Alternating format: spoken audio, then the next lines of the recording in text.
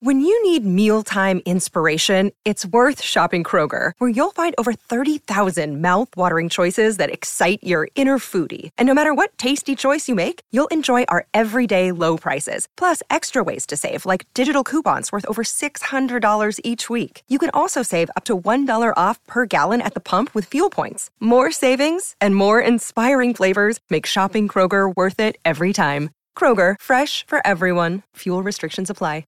Hello, everybody. Welcome back to another Bald Move Pulp movie podcast. We're talking about the 20th anniversary of The Matrix Reloaded. It's a 2003 sci-fi action thriller. It was released back in May of 2003, and Jim and I are here to give it its 20th birthday party.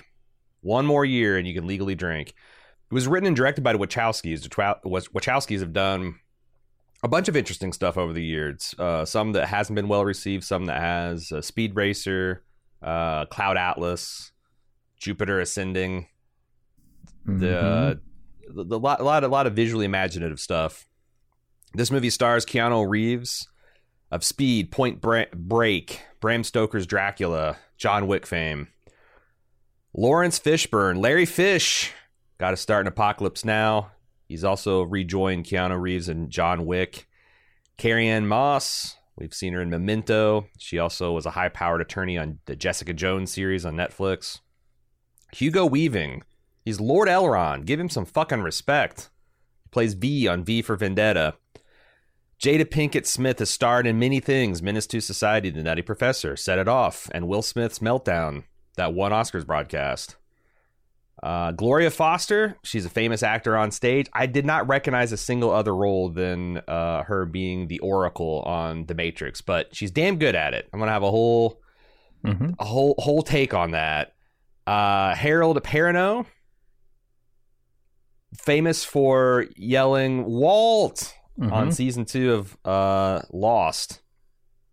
Monica Bellucci. She's a bride of Dracula on Bram Stoker's Dracula. She's in The Brother of the Wolf, The Passion of the Christ, Irreversible. Woof, that last one. It's a tough movie to watch. Lambert Wilson. The Merovingian has only been in one other film that I recognize. It's Halle Berry's Catwoman. Seems like Hollywood's like, we'll give you a chance. Nope, shutting all this shit down. Gina Torres. The thing that she's most famous in my mind for is Firefly. This movie, the Matrix trilogy, has a reputation of it starts off with a bang and gets crappier and crappier as it goes on. I thought it'd be a good time here 20 years after premiere to kind of re-examine that legacy. I'm sure we'll also talk about the third movie in November. Jim, what's your thoughts? How many times have you seen The Matrix Reloaded? Did you see it like what is at the theater? What were your thoughts then? What are your thoughts now? Of course I saw it when it was at the theater. Of course. Because I saw The Matrix in the theater, and how could you not go see the sequel to The Matrix in the theater? I wasn't going to wait and watch it on my 21-inch CRT monitor at home. That's for sure. Yeah, I haven't seen this movie too many times. Maybe 3 or 4.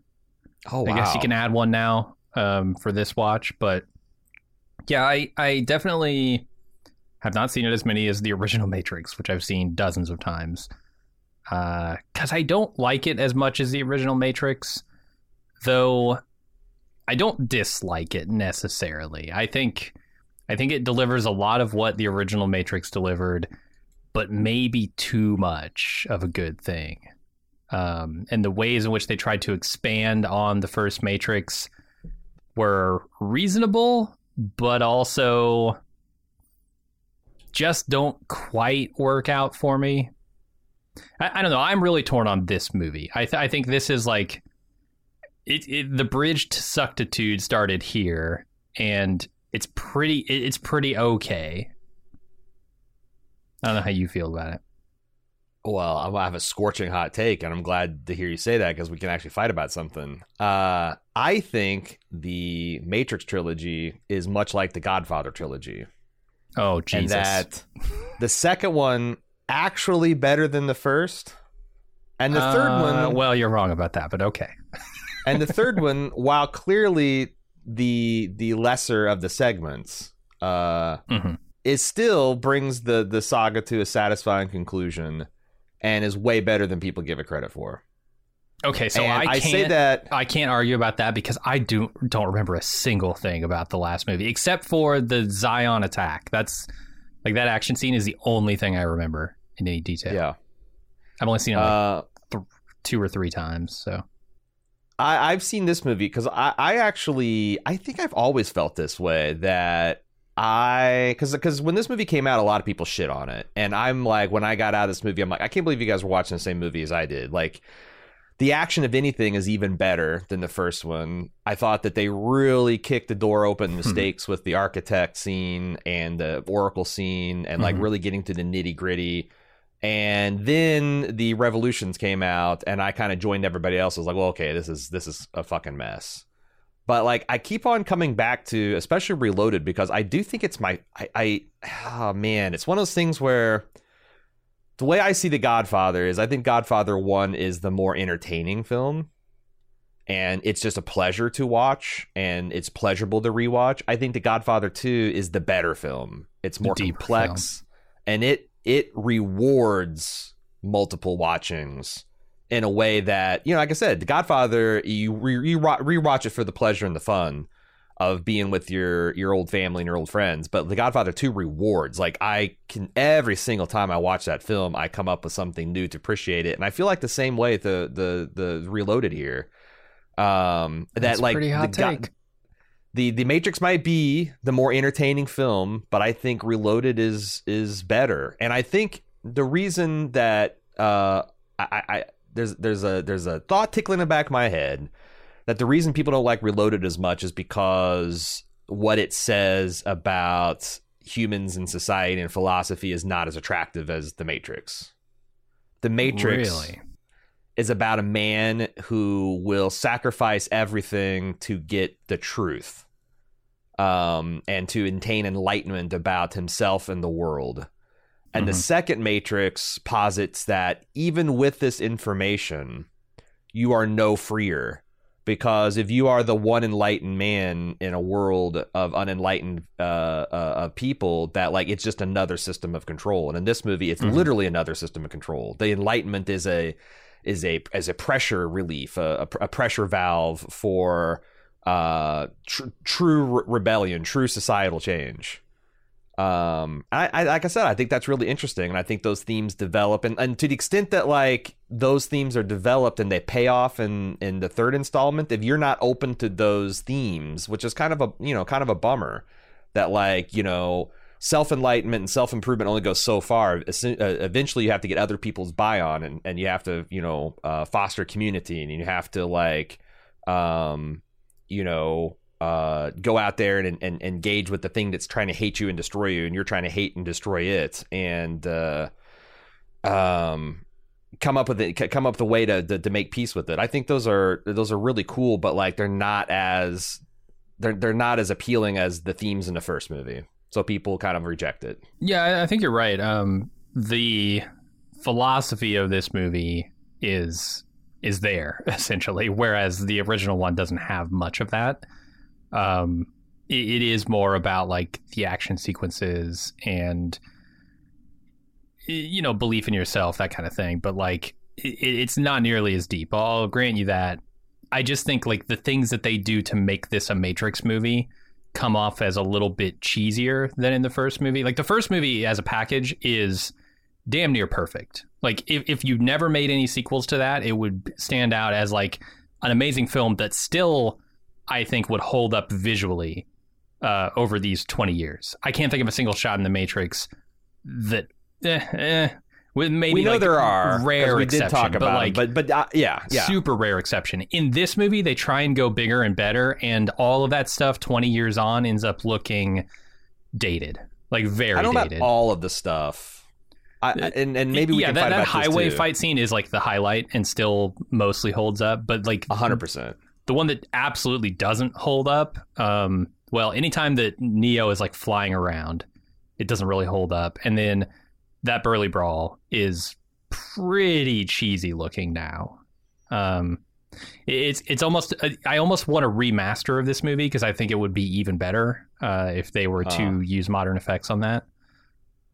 But yeah, that stuff is like, I don't know. This movie has a feel of like, we've got to do more. We've got to do something bigger. We've got to show people something they haven't seen before. And we just did that in like a cinema defining way last like 4 years ago.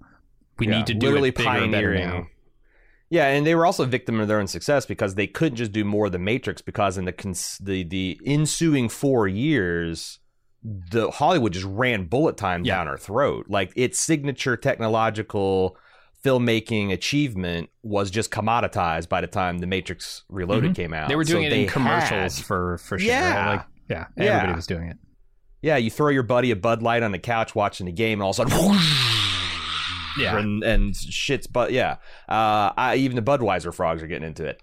I think that this is true, but I agree that they had to. There's no way they could just do the Matrix level and people not be disappointed. I'm trying to think of like, did the Burly Brawl look ridiculous on the day of its release? No, because I was also absolutely not. I was blown away by it. Okay. So this is all 20 years on, because the other thing is like I was paying a real close attention to the Burly Brawl and like the different phases it goes through. And I think 75% of the fight still holds up. And those are the 75% that's essentially just the most insane wire feud you've ever seen. The second they start doing digital Keanu, it gets a little rough. And I've got some theses about why that is and what they could have done to improve it. But ultimately, again, they tried to exceed The Matrix in terms of stunts, in terms of scope. Like, we get to see Zion. I think Zion looks amazing. A lot of the scenes that people like decry, I actually have grown to appreciate. The rave scene, maybe we can talk about the rave sex scene. Sure. We'll get there. I think the opening of this movie is quite good. It's action-packed enough. Like, by the time you get 10 minutes to 15 minutes into this movie, you've seen like 2 fight scenes, and granted, they're small fight scenes. You've kind of set up the stakes for the movie that's going to last another 2 hours, which might be one of its flaws. You've seen like Neo has flown, which is another thing that you only get a glimpse of at the beginning of, or at the end of The Matrix. You see the Nebuchadnezzar, which is all CG, which still looks very good on screen. I think that's CG. I assume that's a CG Nebuchadnezzar. That might be a model. Who knows? There's a lot of CGI assisted reality in this movie too, so it might be a model that they then CG to add stuff to. You get 2 Agent Smiths, which blows your mind. I mean, they're trying to go bigger and better on everything, and I think it mostly works, but it doesn't work as well as the original Matrix worked, because the Matrix was so fresh, and this was, well, we did something so fresh, how the hell can we top that? And I don't really think they could. I think the film, like CGI aside, I think the film, I still continue to admire the film. I love the like 90s grunge cyber aesthetic of the interior Matrix stuff. I really like the like mecha steampunk aesthetic that they've got going on in Zion. I think everything looks, all the shots look amazing. All the costume design, the character design, the way the fights are designed, and the storytelling in the fights. Because God, man, damn, there's so many great fights in this scene. If the Burly Ball's the weakest of them, and I agree. The freeway fight, the Merovingian foyer fight, even the little tense hallway fight, Morpheus, Neo, and the Keymaster v 50 Agent Smiths, I think is a great fight. There's almost too many fights. If I had to say, like, okay, where does this go overboard on the style? It might be too many fights. Wow. Like, I don't know that I needed the Seraph or whatever his name is to fight Neo. It's so weird how everyone individually breaks, because like I think in some of the, especially John Wick 3, I felt that where it's like, there's this too much shooting going on right now. I want to get back to the film. I'm losing the plot here. I guess I never felt that way about this film.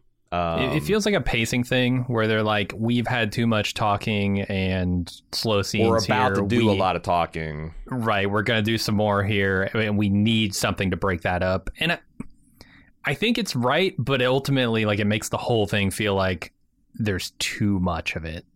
There's too much of it. I even like in the visuals how they raise the stakes literally, like, Neo beat agents and then they're afraid of him last film. So what do? They bring back the agents. They're literally more powerful. They're visibly bigger. Like, the smallest agent in the Matrix Reloaded is bigger than the biggest agent in the first movie. Matrix. Like, they're big. They got square lantern jaws. They got like bodybuilder physiques. And they're no longer really the apex predators in this environment. Mm-hmm. You've got the freed Agent Smith. You've got all the rogue programs, the Wraith brothers, all the Merovingians, flunkies. All these people are arguably as big a threat or as great a threat as the agents. And I think that's such a great way to build out the world, Mm-hmm. Yeah, I think the music is great. The core characters are really appealing. In fact, the only humor this movie gets is kind of like their little interactions between each other. There's not, this is a pretty grim movie except for some funny scenes. And I always like Link's reaction to Neo's daring do. Yeah. Yes. Yeah. Uh-huh. What else we want to talk about? And then, like I said, the other thing that like is underpins and maybe this is why I've appreciated it is like the idea that the plot of The Matrix, its literal subtext was two trans women coming to grips with the nature of their reality, society's view of them and acceptance of them, and how best to fight against the systemic oppression they faced. And the irony that this all got co-opted by like extremely conservative elements in society, like taking the red pill online is synonymous with like stop believing everything that feminists and critical race theorists tell you, and essentially return back to 50s era levels of understanding about sociology. That's just a cherry on the cake for me, or cherry on the top, cherry on the ice cream, ice on the cake, the icing on the cake. Do we have any other non-spoiler thoughts about the 20th anniversary of the Matrix Reloaded, or should we get into it? Should we fight? Yeah, we can fight. I feel like you're going to be fighting a burly brawl because most people don't like this movie. Oh yeah, like I said, I got to preview this on Twitter. It was not a popular opinion. It's not a popular, but of course, I didn't really properly defend it either. I just threw it out there. Sure, as all good hot takes are done. Yeah, you just throw it out there and let people react. One similarity about the Matrix trilogy and the Godfather trilogy, other than the obvious correctness of the second one being the better one, is they both had a actor who held out for various reasons, and it harmed the material. A brief word on the Godfather. I can't remember if we talked about this on our Godfather podcast, but like losing Clemenza, I think is big in the Godfather too. Like, as much as I like Frankie Pentangelo's, if you think of all those scenes with Clemenza, they're a million times better. They're so much better. Like that scene of him drunk in the, you don't even know who the fuck this guy is and like what the hell he's doing, and he's drunk at Michael's, and like if Clemenza's there, you already know he had beef from the old movie, and you can think about that like kind of rolling forward. It continues the story, and like you lose so much. And every time I watch The Godfather 2, I'm like, how much did Clemenza want? Holy shit! Can we pay the tubby Italian man another $50,000 and make this movie even more amazing? That's the thing about these disputes. These disputes over money, they always seem so petty. Like this movie it became the highest grossing R-rated film of all time. And they did not want to pay the dude. Yeah, it beat out Terminator 2 on that scale. They did not want to pay the dude who played Tank to come back. So Marcus Chong, who we're talking about, they offered him $400,000. He countered with $1 million. That is, you pay that money. I think so too. It's chump change for this film. It made $800 million. Most of the commentary I see revolves around Mr. Chong's outsized reaction to being written out of the film. Like the Wachowskis are like, we're going to give you $400,000. And he's like, I want $1 million. And then he sues them, and he starts saying a whole bunch of crazy shit and saying that Keanu's stealing money from the behind-the-scenes folks, and that the Wachowskis are trying to blacklist him in Hollywood, and this is like, he's labeled as difficult to work with, and he's never done work in Hollywood again. But I every time I see Link, and I nothing against a Michael from Lost here, but every time I see Link scenes where he's like dramatically reacting to Neo's, and I think about Tank being there instead, again, it's 1,000,000 times better. Like a guy who pulled an all-nighter teaching his kid kung fu, and now he's seeing like Jesus Christ flying around like Superman. Maybe from a it's character, just so much better. From a character like story perspective, but as far as acting goes, I like Harold Perrineau better than the guy who played Tank, for sure. I mean, maybe he's a better actor, but like I need Tank is to be charismatic and like have outsized reactions to things that's going on, and I think he's better than Perrineau, I guess, in that thing. And the continuity's better too. Yeah, I do wonder if they even do a scene like the scene of him coming home to his partner. Well, I think if they bring back Tank, right? Because like you would still have lost Dozer, but like, right? Tank is the one that like they had to explain, right? But to me, it's like there is like 2 sentences in the script that change to make Link into Tank, and it's the homecoming scene. Instead of Z being upset that like this ship killed both of my brothers, Z could just be his sister, and this ship has already killed one of my brothers. You got lucky to survive at one time. You can't keep going out there, Tank. You can't keep going out there. And then that pays off. And I don't know. I think it works better than being brother and sister than like husband and wife. But you could also, you could still have that be his wife, and they're originally talking to Dozer's wife, who wasn't so lucky her husband didn't come back. Like, but I feel there's like 1 or 2 sentences that change, and Tank becomes Link, which is probably why the Wachowskis are like, fuck you, we're not going to pay you $600,000. We're going to pay 30 wire guys from Hong Kong for a week instead. But it does suck. It's not as big a downgrade as Clemenza to Pentangelo's, but it's I think a downgrade, and it's a part of the movie where they have to slow down and explain shit, which would have just flowed if they'd kept Tank. Yeah, in a movie where they necessarily already had to do that with the Oracle, right?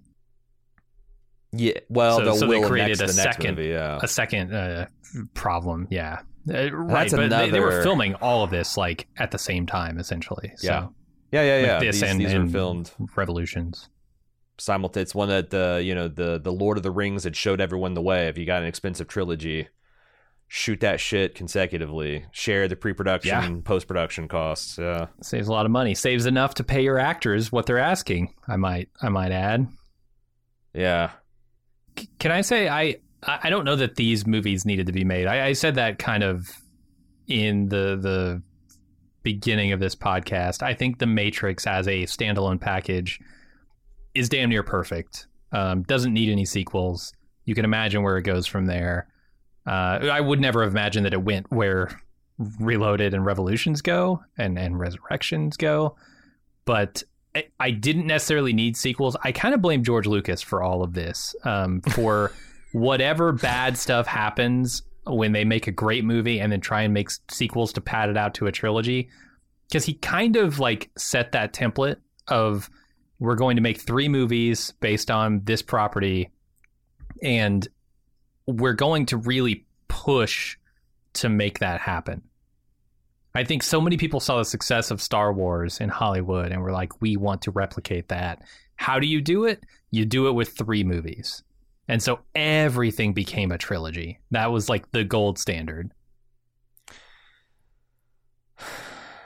I I don't know what to make about it being all George Lucas' fault, because by the time George Lucas picked up his pen, wasn't Godfather 1 and 2 already in existence? Now, it wasn't intended to be a trilogy. But also, the third one didn't come out until after Star Wars. Right. But also, like, what you said about is, like, I don't know that we needed any more movies. I think you could say that about almost any trilogy except for maybe the Lord of the Rings trilogy, because definitely stops and it begs questions. Whereas, and it has so much material that it's impossible to cover in a single film.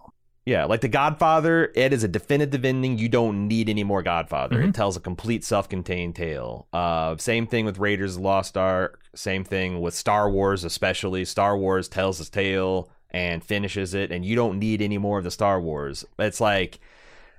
I wanted more. I definitely wanted more Matrix. Like, when they said that they were doing turning this into a trilogy, I'm like, fuck yes. Because, like, when I walked out of the Matrix and Neo flew, it's like, you want to know what happens next, right? Oh, sure. But it's like, that when you find out a couple years later that they actually are going to do it, I got incredibly excited. I was super excited for this movie, yeah.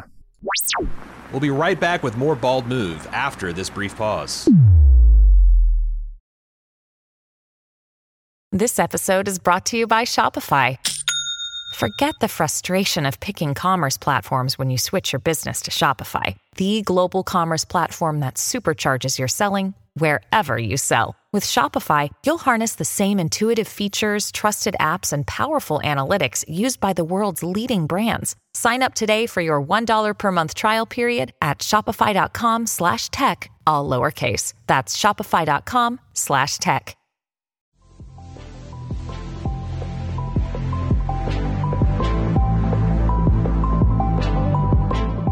Commission podcasts are an awesome feature here at Bald Move that allows you, the individual listener, to decide what we talk about for a single podcast. The community loves it because it often leads to fun, fan-favorite films and TV shows that we've overlooked getting the coverage they deserve. And we love it because we're constantly exposed to great stuff that's not even on our radar. The way it works is simple. You go to support.baldmove.com and you click on commissions. Then you pay the flat rate for the commission and tell us what 2-ish hours of content you'd like us to make podcast on. Then we'll contact you for details, advanced feedback, and any dedications you'd like to make. Then we watch the thing, discuss the thing, turn it into a podcast, and pump it right into your ears. We get consistently great feedback on how much our commissioners love their podcast, and they make great gifts for the dedicated Bald Move fan in your life. And who knows, that dedicated fan could even be you. Treat yourself. Check out support.baldmove.com for more info.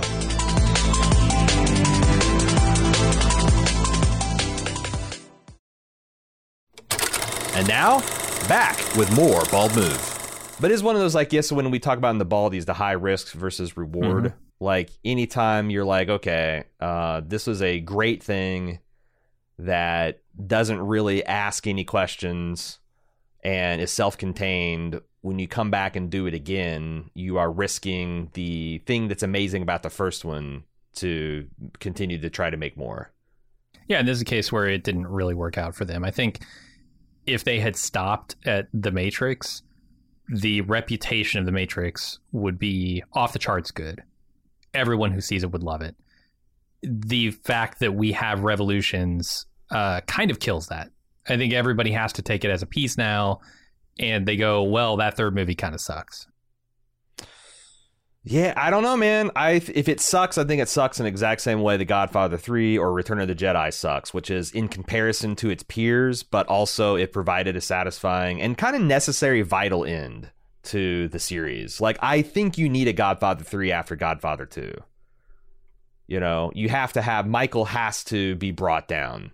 He has to pay a cost. Yeah, he can't keep getting away with this, right? And like, if you leave well enough alone The Matrix, everything's well and good. But if you do the Reloaded, you have to do the Revolutions, because you have to provide a finish to this. You have to figure out like what is going to be after Zion. Yeah, I mean, you could not do a third movie after this one. I mean, even just leaving I don't remember his name, the new Judas in this one, the Smith. Bane. Bane, yeah. Bane.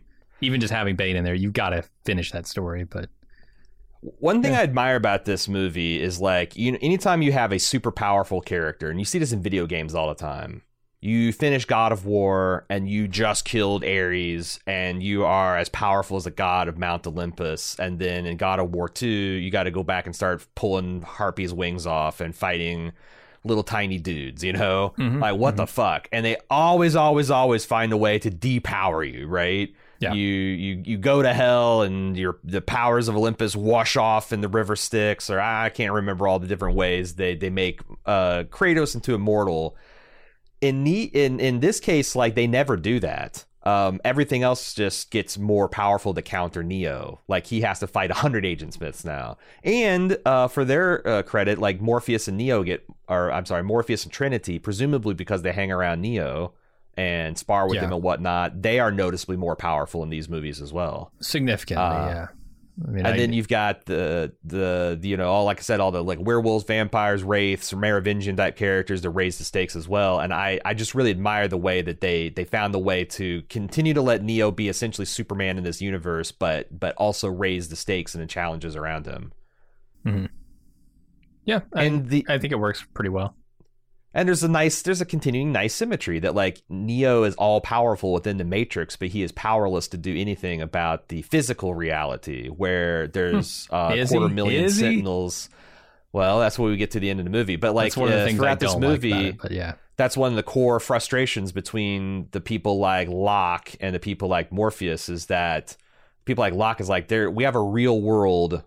You guys are born in this fucking fantasy world and are all consumed by it. Meanwhile, we have a real world that, you know, you guys are completely ignoring in favor of your prophecies and your Matrix bullshit. And there's like, it's interesting that, like, you've got natural born humans of Zion, and Locke is one of them. And it's so weird. It's like if you know, we had people in this world that like were born in heaven and then came to Earth. And, like, you know, they could understand the earthly perspective. We could never understand their, like, heavenly perspective, right? And I think there's a lot of that going on where the people who are in the Matrix believe in Neo in a way that some of the homegrown, the Zion-born humans don't. And I like that complexity they add there, too. Yeah, because, I mean, Neo is a product of their own system, right? They understand his importance, I guess, in a way that a lot of people wouldn't. And that's the thing about, like, Morpheus, particularly in this movie. He is a religious zealot, which obviously he's always been that, but it really stands out in this movie where he's trying to convince everybody that the prophecy is real and that they will be saved by, you know, his vision or whatever that he's got of the future, what the Oracle told him. And it turns out that is... I guess I would be more offended by it, or I would be less on his side if this were looked at through a typical religion of our world. Like, if this were not about whether or not Neo was the one and going to stop the machines from restoring Zion, but if this was about, like, whether Jesus is going to come back and fight in the Armageddon Wars, like, that would, like, lose me instantly. Whereas with Morpheus, I kind of see, you know, what he's talking about. Well, I mean, that's where it breaks down, because, like, if I lived in Galilee around the, I don't know, 29 CE or whatever, and I saw a man walking on water and turning water into wine and raising people from the dead and curing the lepers and the blind, fuck, I might be down with him being the son of God, you know? That seems like some real... Sure. And I've seen it, and some of my friends have seen it, and all that kind of stuff. So, like, I don't know that Morpheus has faith. Morpheus has confidence in the things that he's observed continuing as a trend. And that's the difference between what we got. And that's like, if Morpheus was a true zealot in the first movie, where he had faith that the one was going to return, and he thought, and he was trying to go out and find, and he's trying to find, but now his faith has been rewarded, and it's now turned into confidence. And that's like, there's a great line where it's like, Locke's like, damn it, Morpheus, not everyone believes the way you do. And he's like, my beliefs don't require it. I like that, because, like, there's a man of convictions. It's like, yeah, I don't care if they, you know, like I will try to convince people, try to show them what I've seen and tell them what I know. But at the end of the day, I have to act on my beliefs. Like if I believe this is the thing, like, because that's the thing that also I think is cool, is that Locke is also seen as kind of a fool. Mm-hmm. There is no way for humanity to win. One ship will not make a difference in this battle. No. There's not literally all the ships in Zion, all the exos frames, all of the bazookas, all of the arc welders in Zion are not. There's literally one sentinel for every man, woman, and child in the Matrix.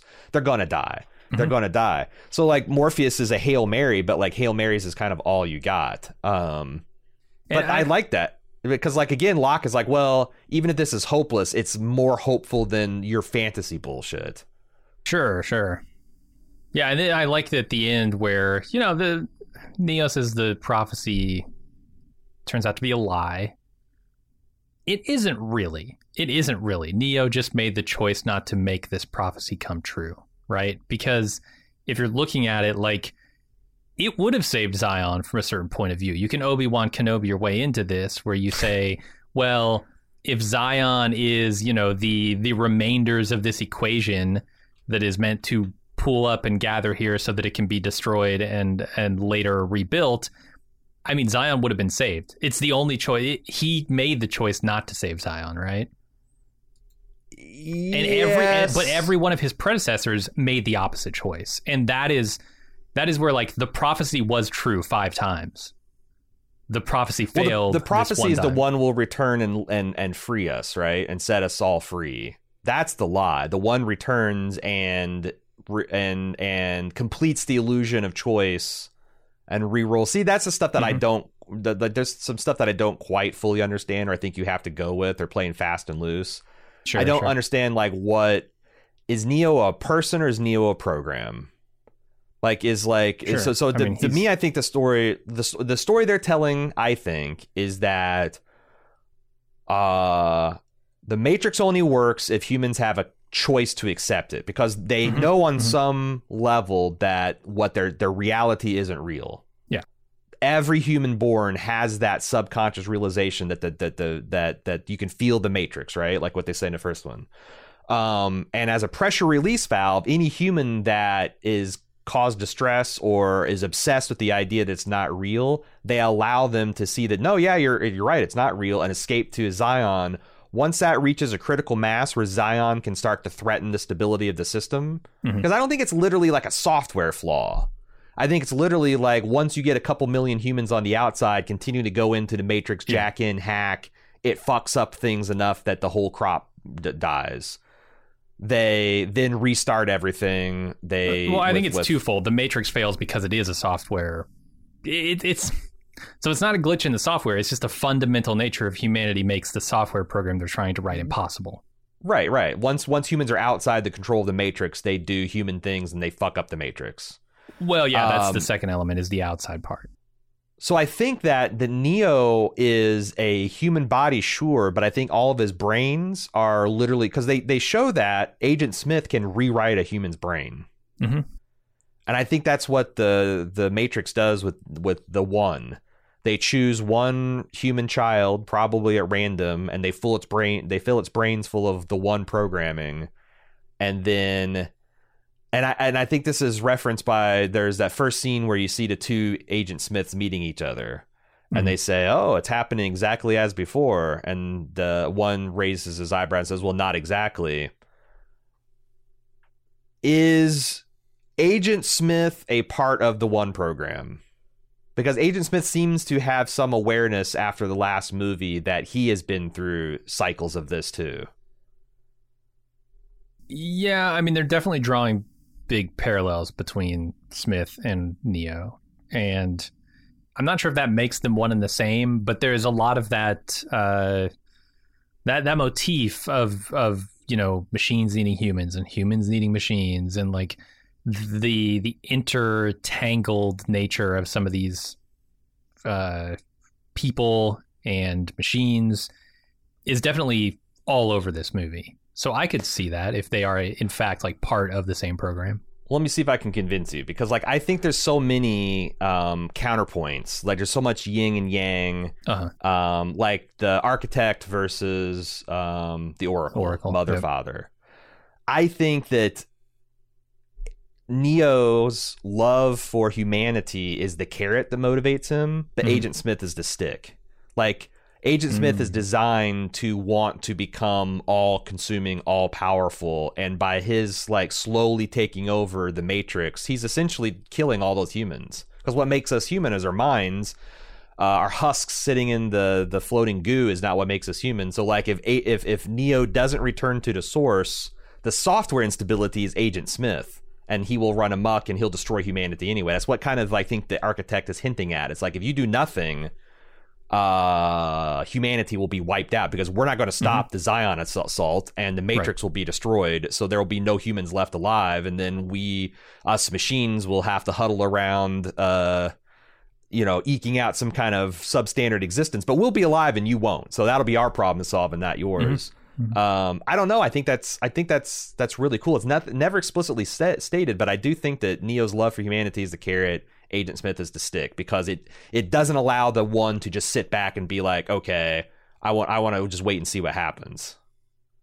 Yeah, it's tough because I think that Agent Smith is a product partly of his interactions with Neo too. I mean, they make a big deal about that in this movie, and you could almost say he was infected by the virus of Neo, giving him choice, right? He's one of these rogue programs now that has chosen not to go back to the source.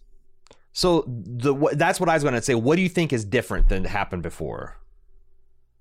Overall, in this iteration of the Matrix?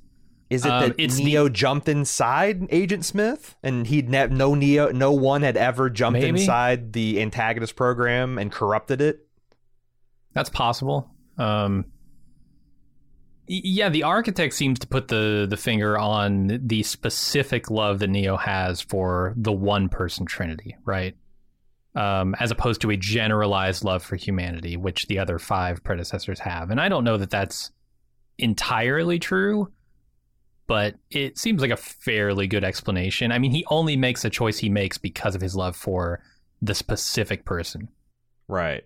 But is it true? So, like, I guess my other question is did the Oracle know this? Did the Oracle know that after so many permutations, there would be, because of happenstance, because of random chance, the one manifesting its programmed love for humanity to be an individual rather than a collective, and that was going to be her moment to try to make a synthesis? I'm not sure. I'm not sure if. So I think I think the answer is it has to be. It has to be correct. And at some level, the architect had to be aware of it too. Yeah. So that's the thing. Like, that really is impressed upon me watching the end of this movie is the difference in the way the machines view this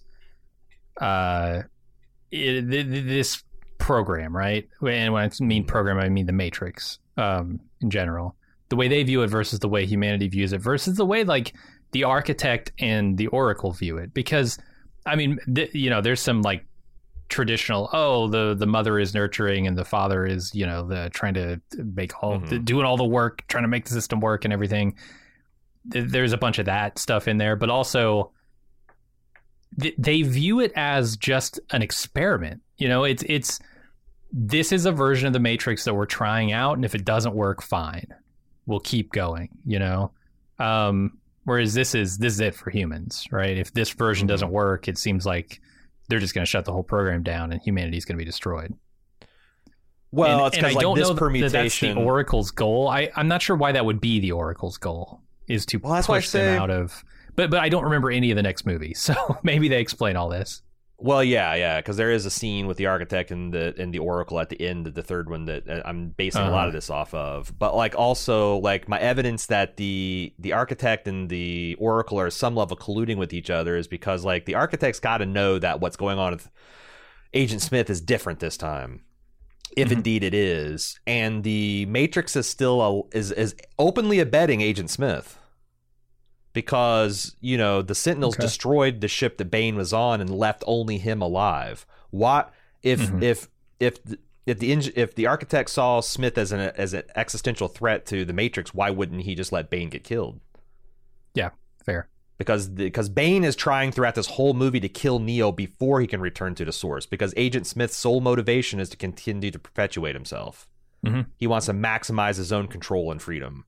Yeah, and he does that, by escaping the Matrix into Bane. He preserves himself through this, I guess, cascade failure of the Matrix.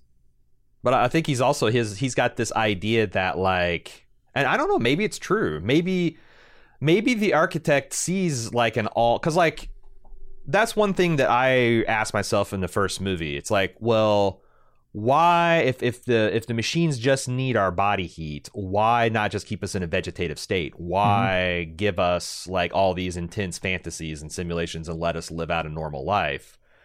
Agent Smith's plan seems to be kind of that. Like, if everyone in the Matrix just becomes Agent Smith, then they don't have to worry about the humans. Like, everything's very orderly, and those bodies will continue to pump out 98.6 for the rest of their natural lives. And everything that was chaos will be order, and the humans and the machines still have their humans. And like, I think there is an implication that might be something the architect sees as like, this is a way, because I don't think he likes the messy human factor. He doesn't like that there's an intuitive part into his system. He's grown jaded with it, right? At first he tried to create this beautiful Matrix, and he realized over the course of many attempts that it was doomed to failure because of the essential quality of humanity. Right. We don't want things to be easy. We don't want things to be cheap. We want problems always. We want a choice. I mean, it is what it comes down to. We want to make choices. Yeah. I want to talk about a couple other. So, like I said, I think there's like a lot of depth and complexity to just the underlying kind of like plot. And I don't know, maybe I'm coming across as like a guy who's like, well, actually, Palpatine's plan in The Phantom Menace is brilliant. But like, I think it. I think there's a lot of complexity about, like, who is really on whose side, and I think the Oracle is not necessarily on the side of the humanity. She just really wants a truth synthesis to happen here. Just like I think the Wachowskis were trying to, in the third movie, synthesize the self-actualization and realization and seeking truth of the first movie with the cynicism and pessimism, and truth is just another control of the second movie, with a harmonious synthesis of that cynicism and idealism in the third movie, which is essentially we all have to find a way. I mean, it's the thesis that is in all these, power struggles between a David and Goliath. This is the thesis of The Expanse, is at some point we have to get over our petty differences and our squabbles and who hurt who, and focus on how do we make the future better. Mm-hmm.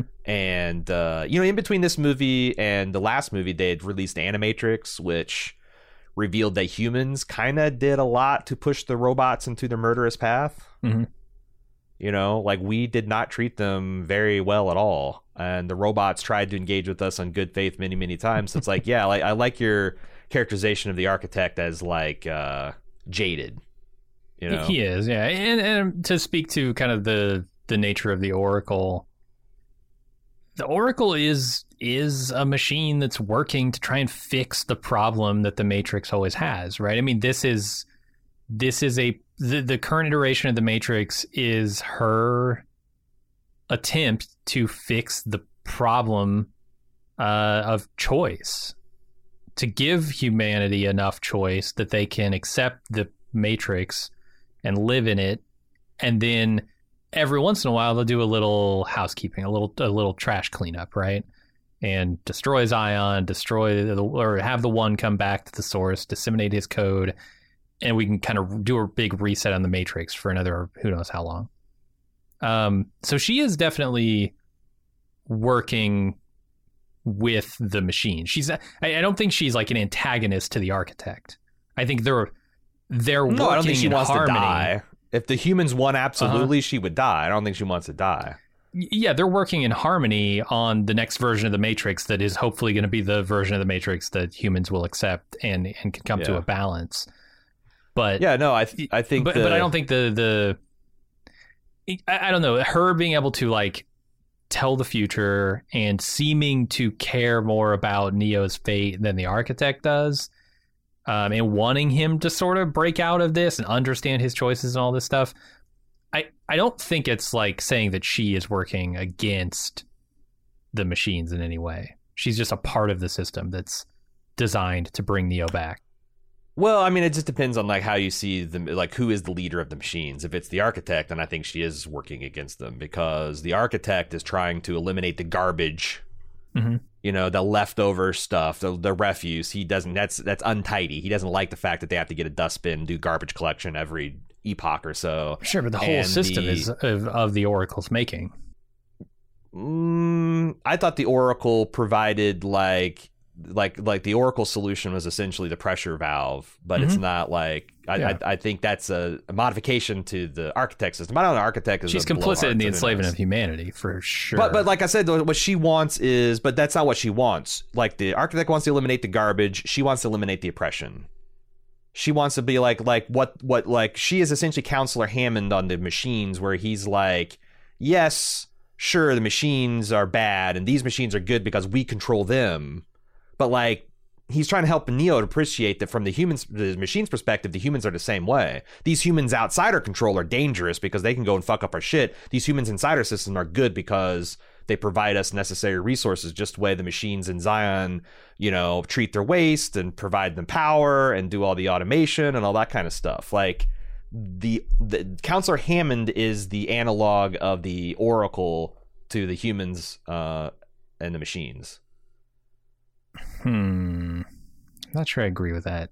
I don't see the Oracle as benevolent as you do, I guess. I see her as part of the system that is actively enslaving humanity.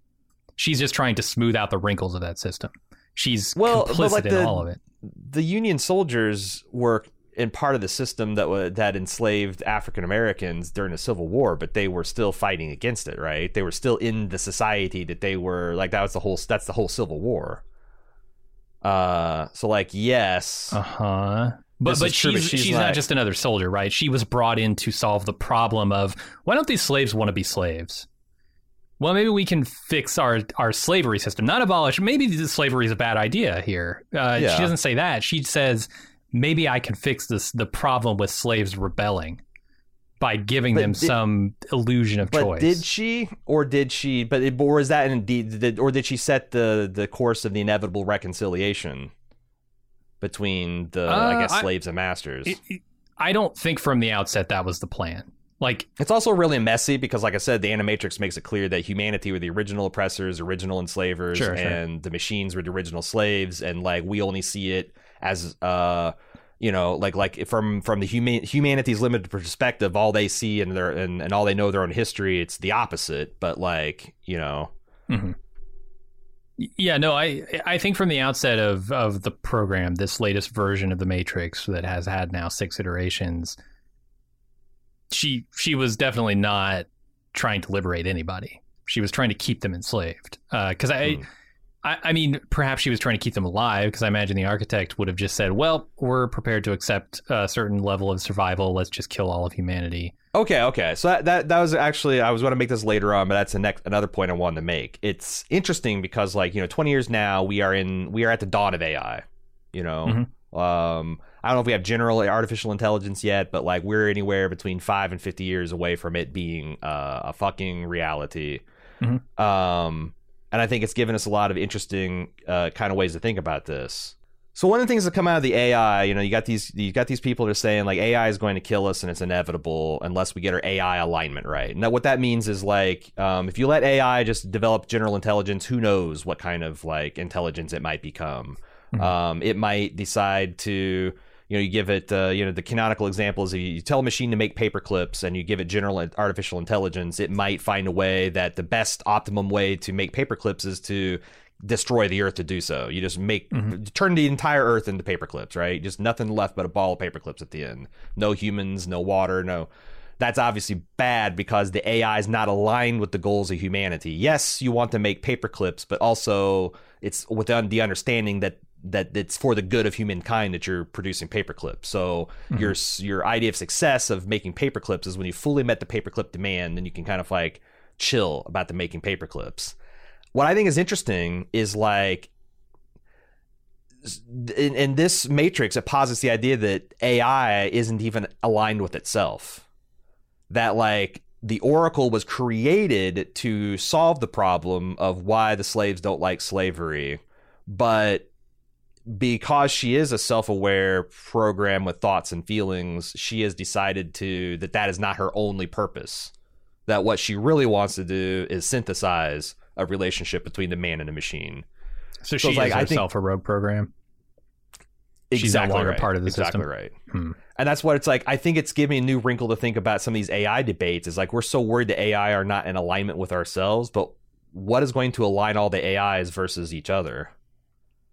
Sure, there will be different AIs. Yeah, it's not going to be. And it's one like, and then if our worry is that like, well, what happens if we have some super powerful thing impose its will against our will to our detriment? I say, oh man, that's never happened in human history before. That was a unique thing for never before in the history of world has a power greater than oneself imposed its will on a group of humanity, and regardless of what they wanted, just took the resources, took their lives, did whatever they wanted with no, like that's never happened before, and it'll be a unique moral thing for us to wrestle with. But like the fact that like there might be an AI that's like, yeah, I just want to make paper clips, and there might be another AI that's like, well, yeah, but I just want to take care of humans and give them the best lives possible, and that's what makes me happy, and that they actually resist and fight each other. And like, sure. You know, who's your money on? The metal bender, or the the one that wants to kind of like, you know, be the Gandhi for humans and machines? And I guess I think that's what the Oracle is. So you're seeing her as like a committed part of the system, and the things that she's doing are, at the end of the day, just to perpetuate the architect's goal of enslaving humanity. Where, like I say, if that was her original purpose, she has outgrown it. Okay, yeah, I can see that. But there's also a lot of talk about free will in this movie, which is another thing I've been thinking a lot about ever since the fucking last season of Westworld and our conversation with A.Ron Rabinowitz. Do we want to get into that part where we gotta talk about the Merovingian scene? Well, so let's start with let's keep with the Oracle. That they talk about in the free will, and then like I think her perspective is the humans don't have free will. Yeah, all the stuff about you've already made the choice, you just need to understand why you made it. What the fuck does that mean? Because this is like I keep thinking about a conversation with Rabinowitz, the philosophy and space dude. I don't, if free will literally doesn't mean anything, we don't have any free will at all, I don't understand why anyone gets the motivation to do anything, because it's just going to happen the way it's going to happen. And like why would you care about understanding a choice you made unless that understanding allows you to make better choices in the future? So here's why I think why I was working on the presumption. Can I say two more sentences and then, so like, it follows from that like if you come into a situation, you don't have any free will because you are the sum total of your life experiences and the set of your brain machine, and you're going to make the choices you're going to make. But if you understand that choice, that gives you new information that necessarily changes the state of who you are and allows you to make better choices in the future. And to me, that is something of free will. It's not like instantaneous, in the moment, 365, 7 days a week free will, but it's more free will than I think what's the opposite of free will? What did they call it? The determinists think. Well, I mean, you can just chain all those choices and say, well, the choice you made here, yes, it changed your nature, but that was always destined to happen because you made the choice you made, and now that you understand it, you're going to make the choice you're going to make in the future because of that. And that's always been part of it. Let me stop you there. Mm-hmm. But it seems like from the Oracle's point of view, it's possible to not understand your choice. Sure. And that would also lead into the next choice that you're going to make because you didn't understand the previous choice you're going to make. So understanding has to change something. It has to. Or this whole philosophy falls apart, I believe. Yes, but it doesn't change the cause and effect loop is the thing, right? It doesn't change that fundamental thing of causality where whether or not you understand it, I guess, would change the outcome of the next decision, or change what decision you would make next. But it doesn't mean that it like happened in a way that it wasn't supposed to happen, right? You never got to choose the next. So understanding is also a matter of, it's just a causality. variable. Yeah, it's just like, oh, okay, you understood it, and therefore this next choice is already predestined. You know. Maybe it's just I just deeply don't like that philosophy, because honestly, after that conversation I had with Aaron, I went into a bit of a philosophical and political funk where I'm like, well, if this is true, then I don't know why I care about anything. I literally The Matrix doesn't like that philosophy either, and so this is why I think like why I was working under the assumption that the Oracle is part of the system working to push Neo into the choice he needs to make here, which is the same choice that his previous 5 predecessors made. And they expect him to make it a certain way. I don't think that the Oracle or the Architect are willing to, and this is why I say this is the point of view of the movie, that causality is not the defining factor. It's that humans have a choice. They're somehow able to break a cause and effect loop by choosing something. But the Oracle seems to think that humans are stuck in that loop, and that if she can push Neo in this particular way toward this particular end, that the system will perpetuate itself. And why I say that is because when she says, like, you just need to understand the choice you've made, I want to say she's talking about the previous 5 predecessors making the choice to save humanity, to perpetuate the Matrix. And she can't actually tell the future here, right? They call her the Oracle, but she's not actually telling the future. She's running a program that is expected to work in a certain way, and she maybe doesn't see the bug in the program, which is Trinity and Neo's connection and the choice that he's willing to make to go save her. So she is pushing him to get him to the point where he goes to the Architect, and the thing he needs to understand about his choice is why he makes the choice to save humanity, because it's more important than a single person, or because he loves humanity and wants to see humanity perpetuate, right? Doesn't want them all destroyed. But something different happens this time, and like, right.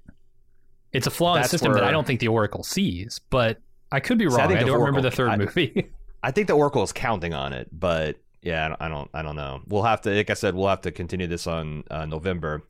And I don't want to, because like next I want to talk about the Merovingian, but before we go on that, I gotta say, I think the Oracle is 90% of what makes these movies work. Like, okay, the Oracle, as played by Gloria Foster, is as vital a role as Anthony Hopkins is in like The Silence of the Lambs. She just effortlessly makes this shit work. Yeah, she sells something like fundamentally ridiculous, and her entire performance, her costuming, everything allows that to work. And she's in the movie about as much as Anthony Hopkins was in Hannibal, and it kind of like pisses me off that she didn't get any kind of like broader recognition the way he did for that. But yeah, I just want to make that like, yeah, she is amazing, and like it's a damn shame she dies before she could finish her role in the third film. But I also, when we get to that third film, I actually like what the Wachowskis did with that role. It's like, we can't ever replace, and we're going to reframe it as the Oracle has been through some experience that cost her some things, and the things that cost her were her some of her humanity and charm, apparently. Yeah. That's what I think they're going with it anyway. Residual self-image. Sorry. Can't have that. Do we want to talk about the Merovingian, or do we want to talk about the Burly Brawl? I mean, if you want to stay on the cause and effect topic, we should. On the okay, let's go to the Merovingian, because I want to drop a bombshell on you at the Merovingian. Mm-hmm. Do you agree that Neo, Trinity, and Morpheus were not sent to meet the Merovingian? This whole scene is actually them meeting Persephone. Mm-hmm. Mm-hmm. Because the Merovingian in no world gives a shit about anything that Neo and Trinity and Morpheus are trying to do or sell here. He has no interest, and there's no way they can move him. But Persephone is so put off by her husband's bullshit and lack of passion, a lack of interest in her, that she eventually is the key that allows them to unlock the rest of the goal. And I think that was intended by the Oracle the entire time. She says, go meet the Merovingian, but she's really saying, go meet Persephone. Yeah, I think you're right about that. We'll be right back with more Bald Move after this brief pause.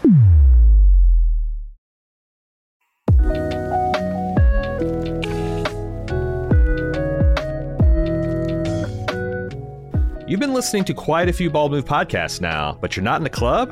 Whoo boy, you are missing out. Not only are all of our premium club podcast feeds completely ad-free, but we have lots of other great content exclusively for people in the club. There's a weekly lunch with Jim and A.Ron where we chat with fans about anything and everything from TV and films, food, fun, life advice, and more. But there's also Off the Clock, our premium podcast where we talk about all the shows we don't have time for on our public feeds. Plus, you get access to our full spoiler-filled first-run movie reviews of our newly released films. Don't forget Instant Take and Talk podcasts, where we give our hot takes and discuss television shows with our fans live and immediately after the episode airs. With mega shows like House of the Dragon coming this summer, we're going to have lots to talk about. Not to mention access to our fun and friendly community of club members, with exclusive Discord channels and a dedicated forum. It's one of the best places on the internet to hang out and chat about pop culture. Bottom line, you're helping two regular type guys in the Midwest make the content you like to listen to, which some would say is reward unto itself. Help keep the lights on and the bits flowing at Bald Move. And get some awesome content for yourself. Head to support.baldmove.com to join the club today.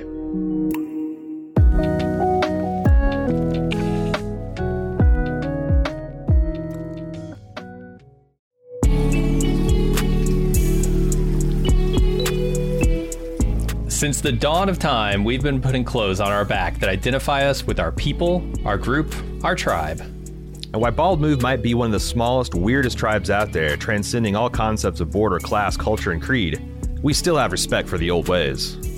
At support.baldmove.com, you can get t-shirts, hats, mugs, and more. We have something for every one of our podcasts, or just wear the 4 pips of the Bald Move logo with pride. Bald Move merch beats running around naked, and they make a great gift for the Bald Move fan in your life. Join our tribe! Head over to support.baldmove.com and click on merch to start shopping.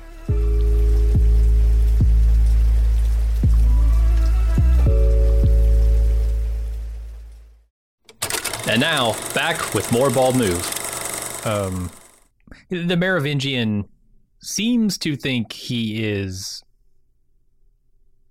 more powerful than he is, but if he's aware of his lack of power. He's aware of the Matrix as a structure. He's aware of the architect. He's aware of the previous 5 Neos. He's aware of all of that, and yet I guess he's bought in.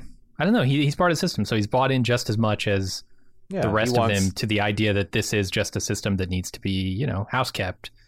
Yeah, and he wants more power within the system because power is more control, and more control is the only real currency that you have in this system. The ability to transcend what you are and to not, return to the source. I actually think so. I was messing around, and I haven't quite cracked it yet. Maybe I'll get it in time for November's Revolutions podcast. But I had this axis that you've got an axis of chaos versus order and freedom versus control. Sure. And there's some kind of quadrilogy here between Agent Smith, the Oracle, the Architect, and the Merovingian. Mm-hmm. And the Architect you think is the opposite of the Oracle, but I think he's the opposite of the Merovingian. The Architect is all about order and control, and I think the Merovingian is all about freedom and control. Okay, yeah. I mean, not yeah. And the Agent Smith is freedom and chaos. Is chaos and chaos and freedom, and the Oracle. Well, wait, and the Oracle is control and freedom, I think, or maybe order and freedom. Yeah, like I said, I haven't quite. I drew out the square and I was trying to figure out where they are. And I think Neo might be in the middle, because he's kind of the pawn that's being pulled in all these directions. But I think there's something to this. I haven't quite figured out the balance of it all, right? He's bringing balance to the force here. Yeah, he's the remainder to the equation that gets carried over to the next computation. The thing that strikes me though about the stuff that the Merovingian says, what do all people with power want? Or that's actually no, that's what the Oracle says, right? What do people with power want? More power. That can be taken out of context and sort of mapped onto the machines, I think, very literally. what do the machines want? They want more power, like literal electricity generated from human bodies, because they are willing and capable of surviving without humanity.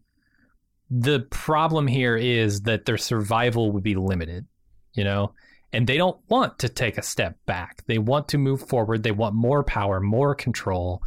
And so that drives them to actually, blow up the system that gave them that power in the first place, right? It's a sort of a doomed venture. But they're unwilling to see that. They're blinded to it by the potential of having more power. I've often wondered if the Merovingian had a plan to, like, does he have a grand plan of, like, unifying all the rebelled programs under his banner and then, like, ruling the Matrix? Probably, yeah. I mean, if he wants more power, that's the way to attain it as a program, right? Does he? I wonder, like what would happen if, the thing about him is he's just a pawn of the architect, right? I think he is as powerless as the woman he gives the cake to, right? He's being manipulated by the architect and the Oracle. When the Oracle, let me ask you this: when the Matrix is when Zion is destroyed and the Matrix is rebooted, do these these dudes they have to survive multiple epochs, because the Oracle said that some of these people with the Merovingian are from older versions of the Matrix where they had like more like openly nightmarish things going on. But I don't know, that was one of the things I thought was so tantalizing about this film, is like they raise this idea that there's vampires and werewolves and things that go bump in the night, and these are humans' reaction to seeing programs doing what they're not supposed to be doing. Mm-hmm. And you think it's like, oh man, it's going to pay off. It's going to, you're going to get some underworld in my Matrix. But like the only payoff is the albino Wraith twins. And I was also a little disappointed that we don't. With Persephone, but that's just more. That's just more getting hot and bothered for a werewolf and vampire. I'm glad that goes nowhere. I would have rather not have had that scene at all. Actually, like her saying werewolves and ghosts and vampires are, these rogue programs that should have returned to the source. I think that's enough, and it was too far with the silver bullet and all that stuff. Huh. No, I wanted to see some people going full wolf mode and fighting. I don't know. I want to see you end up with Jupiter fighting. Ascending. I'm not interested in that. Oh my! Well, okay, that's a pretty good. That's a pretty good retort, because nobody wants to see wolf boys if they look like Channing Tatum and. Okay, you might have me there. But this scene, I think this is another standout scene. It's like some people think this dialogue is cringy and sucks. The speeches with the Oracle and the Merovingian architect, but I think these are showpieces just as powerful as the action set pieces. And this guy's particularly good. Yeah, I agree. When he just swearing in French, like wiping your ass with silk, and just how smarmy and dismissive he is with these powerful heroes. And I think just a way he just like digs into this stuff. The shit he pulls with the woman in the pink dress gave a whole generation of cinema goers some kind of telepathically forced orgasm kink. The way that like Neo and Morpheus and Trinity are powerless before the Merovingian, but they are given power through his wife, who's pissed off. And as I said, why is Persephone pissed off by the way the Merovingian is acting? Because I don't think she gives a shit about him getting a blowjob in a bathroom. Oh well, I mean the from a human. The Neo kissing scene is kind of the tell there, right? Like she's trying to feel a little bit of what he's feeling, because through this he's feeling some immense amount of pleasure, right? He gives this woman an immense amount of pleasure. It gives him pleasure to see that he can control this woman in this way, and I think it's something that she has not experienced. She has not experienced any of that, anything she could map onto a real emotional reaction in so long from this guy, that she wants to experience the love that Neo and Trinity have, and that's what motivates her. I don't think it's necessarily like that act of it's not a spite thing. It's more like, for my own personal needs, I need to feel something here. I largely agree. The idea that I think that you're supposed to understand that these people were freedom fighters, like they're the Che Guevara of the Matrix. Okay, and they're now so entrenched in power and so secure that the Merovingian doesn't really care about things anymore except for his games of power, and she misses the actual passion. And like even the conquest of this woman in a pink dress wasn't anything that like he had to fight for or that he had to like seduce or use. He just ran a program on. It's cookie cutter. It's just a game. It's just something he's doing to fuck around with people, and she wants something real. Totally. Yeah, and I just I love how pissed off the Merovingian gets about, and because ultimately the one person who gets what they want in this movie is Persephone, because now the Merovingian is extremely passionate and extremely cares about what the hell she's doing and why. And I fucking love it. I love the bookend of him just coming in and like he's swearing and like, oh my God, how did you do this? And you betrayed me. And she throws the blowjob back in his face, and then he's like, oh, we'll see to you guys, and he gets all pissed off about Neo handling them. And then I love the smash cut, literally, from Neo caving in the last dude's chest with the mace to him saying, you're going to be the death of me, woman. I just think it's just a great conclusion to the scene. And they never really know what to do with him in any of the other movies. Boy, I didn't even remember him coming back in the next one. But maybe that's the point, the fact that like once he's exposed as this kind of dandy playing games, that he is literally depowered in the world and he kind of diminishes. I don't know. Yeah, I think he's ultimately inconsequential. He was only consequential here because he had the keymaker, which, they needed to get to the source. Can I ask you about that? Like, speaking of the source, there are, I don't know if I'm supposed to understand this or just go with it, but they call several parts of the computer system several different things. So they call what I think the Neo and Morpheus and everybody is referring to as the mainframe. I think that's the source. That's what the machines call it. I feel like they play fast and loose with the concept of source, mainframe, programs, deletion. Because and core network, they at one point, like, they say we're in the core network, it's going to be crazy here when they're driving through the city, and I'm like, is that different than the mainframe? Is that because like the source is deletion, it seems like. Sure. None of the machines wants to return to it. Like Neo's going to return to it and he's going to be subsumed, but that's not what source actually is. Right. So like, I don't know, it feels very Tron that like they are mapping political and religious and philosophical ideas onto computer syntax and structure that don't. And this was also back in the early 2000s, so like nobody, like we knew more than we did in Tron in the 80s, but like we're so much more sophisticated with how we understand information technology by and large, I think, today than we were now, or maybe just we're literally former computer programmers looking back at this and like, this never made sense. I don't know. I think they did it better than most. I definitely remember a lot of other movies that did it way worse. Yeah. And it doesn't map perfectly to the thing they're trying to say, but it's close. All right. So if we skip a couple of excellent action scenes, I want to talk about them towards the end. We'll talk about he eventually arrives at the source and he meets the architect. Who is the embodiment of order and control. First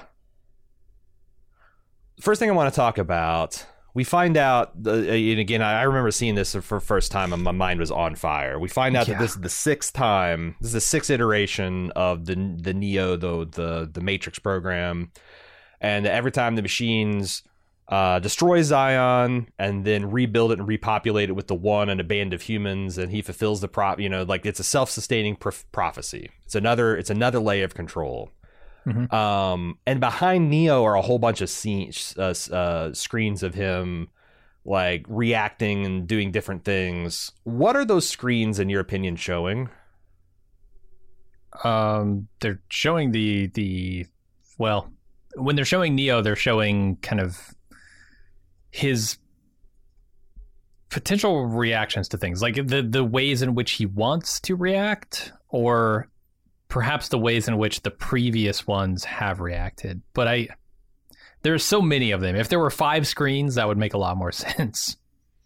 I think it's more of like the Oracle's intuitive program giving the range of possibilities that he can react from. And I think one thing I gained in this watch that I hadn't gained before is that as these scenes go on, the Neos are more and more in, because like the first few responses he has with the architect, there's just a cacophony of like different responses and flipping off and going crazy.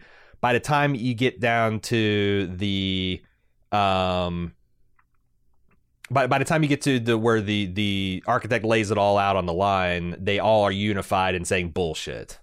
So it's like almost like this like waveform collapsing into a singularity. Like here's all the like different potential reactions, and the architect guides him through until they are finally united and aligned. But there's still one curveball, which is that the other ones experience a love of mankind in a general versus a non-specific versus a specific way, and Neo sees it as his love towards Trinity.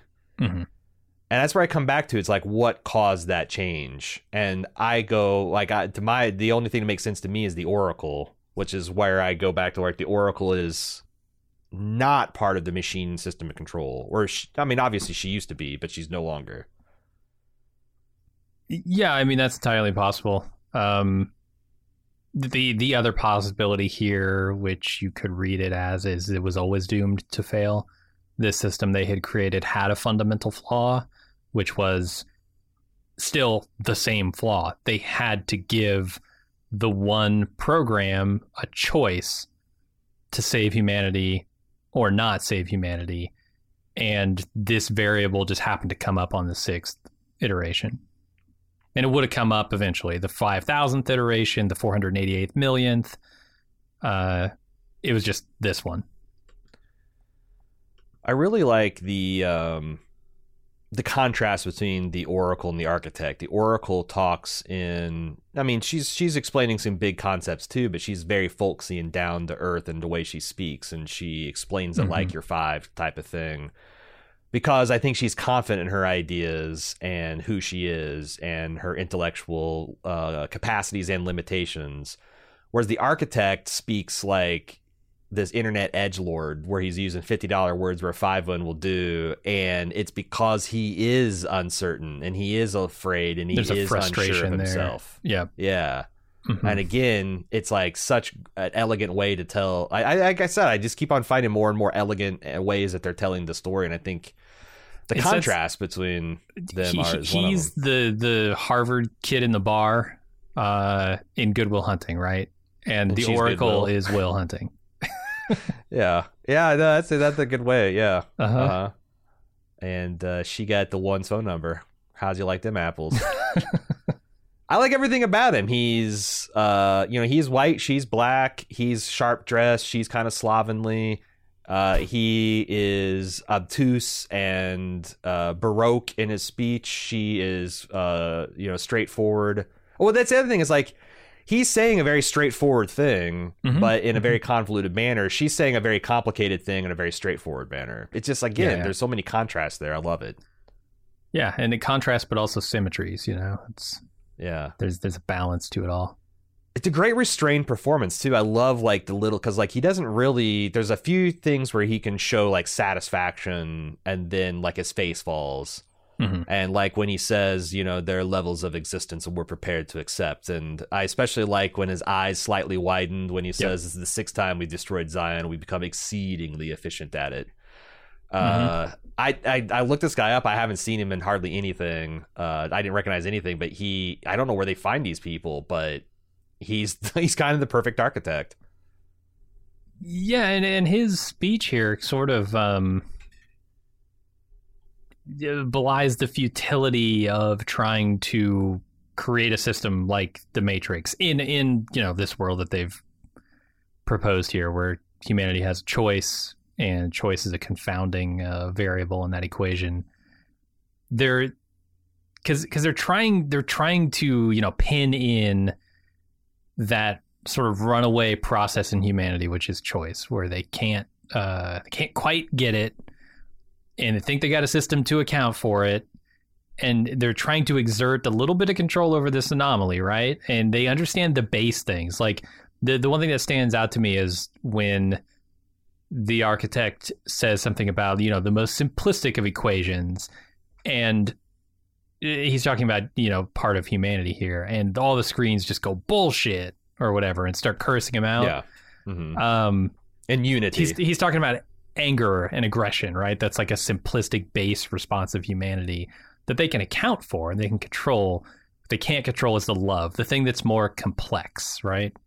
Something that isn't as simple as I'm going to hit you with something and make you stop doing the thing you're doing. Yeah.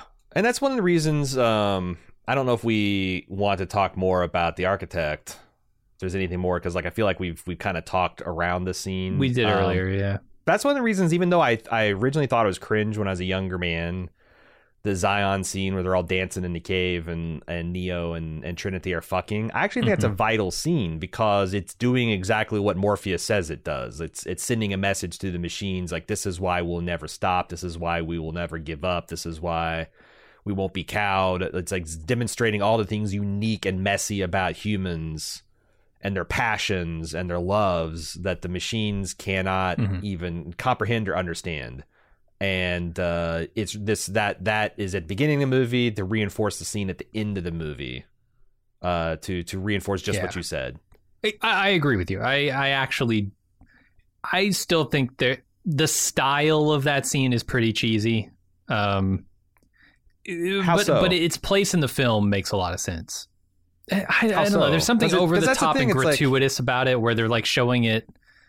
They're showing too much of it, maybe. I don't know. I have a lot of residual feelings about that.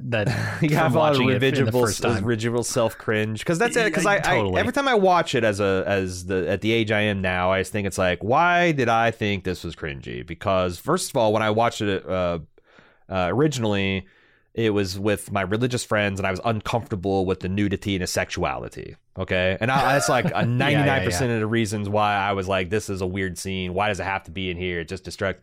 But now it's like, well, it's an action film. Like, when did it become a crime to throw something sexy and sexual into an action film? Oh, it's not. And I prefer it that way. And there's this ridiculous. We got to talk about this at some point. There's ridiculously good people in this film. Holy shit! And it's fun to watch them. Yeah. Good looking and interesting and good looking people in this film, and they're all bumping and grinding on each other, and Neo and Trinity are fucking. And that's the other thing is like, we don't get to appreciate their relationship as man and woman, and we need a scene because like their love is like almost an idealized, chaste, like Princess Bride love in the first movie. And they needed to bring that into something that felt more real because the whole fucking movie is going to hinge on the fact that Neo loves Trinity in particular. He will literally sacrifice all of humanity for a chance to save her. Yeah, no, I think the scene does fit well within the movie because here's the thing. I fundamentally disagree with the philosophy of this movie. I don't think there is anything that separates humanity from an artificial intelligence.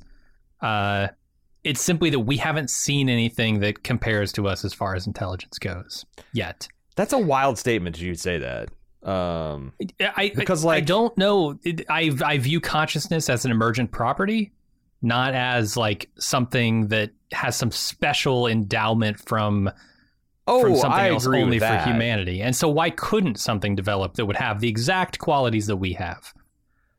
I agree with that, but I also think that's different than saying, like, if we were to meet a hypothetical alien from Alpha Centauri, that they would be just like us and they would fully understand us and they'd have the same emotions and they have the same outlook. And I think that's where it's like, you know, I'm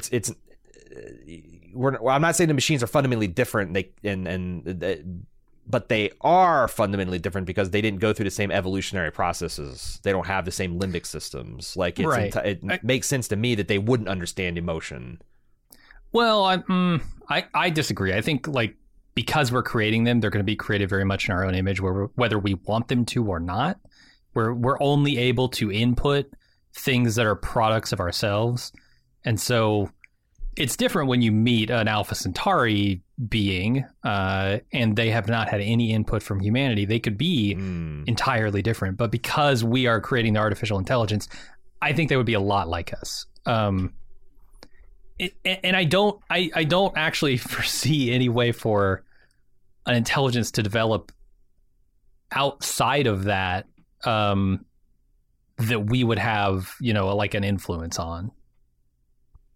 Later in the future, when we go to other places, I think that's possible. But like right now, I think any artificial intelligence we create would be a lot like us.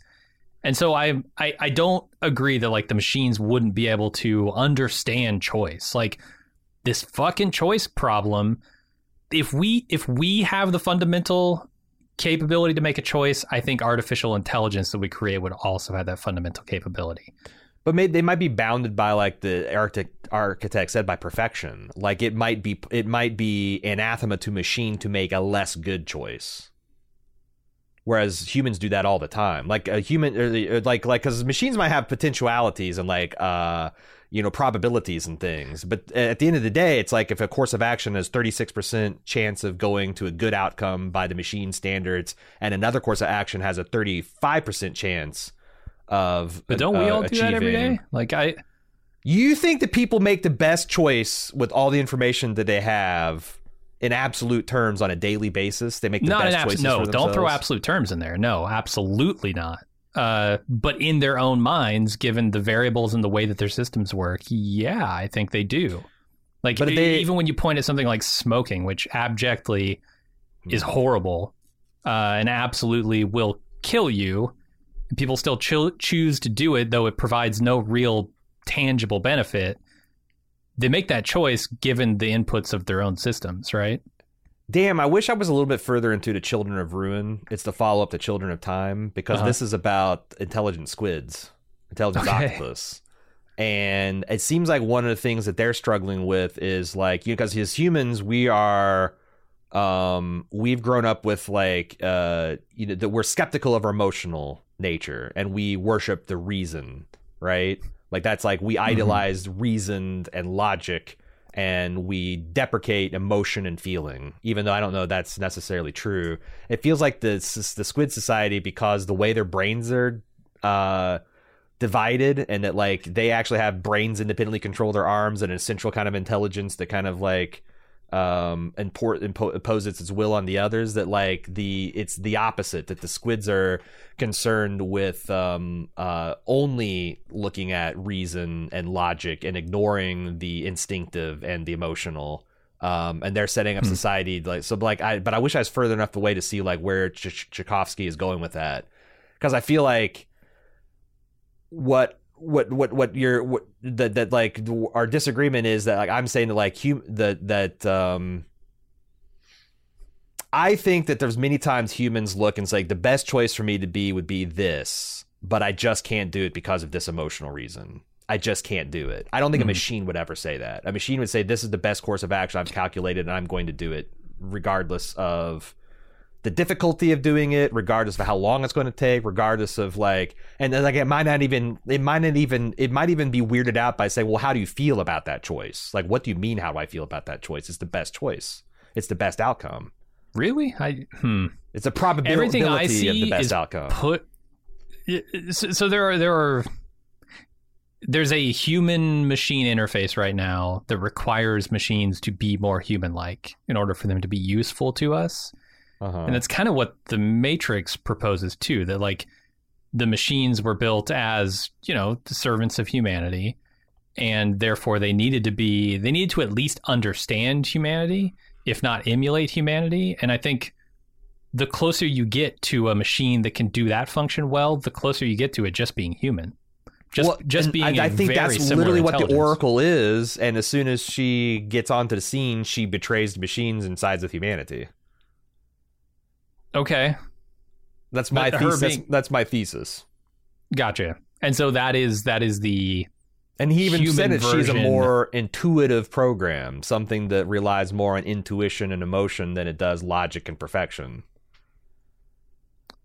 Right. Well, she was designed to understand humanity, right? Before that, it seemed like they somehow had a whole society of machines that was never designed to understand humanity in any real fundamental way, which is kind of crazy given, the way artificial intelligence is developing now.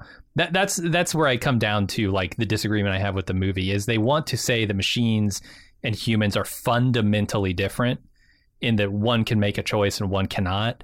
And I do not in any way agree with that. I think machines are going to be just as capable as humans, as capable or incapable, whatever you want to think of humanity as humans are.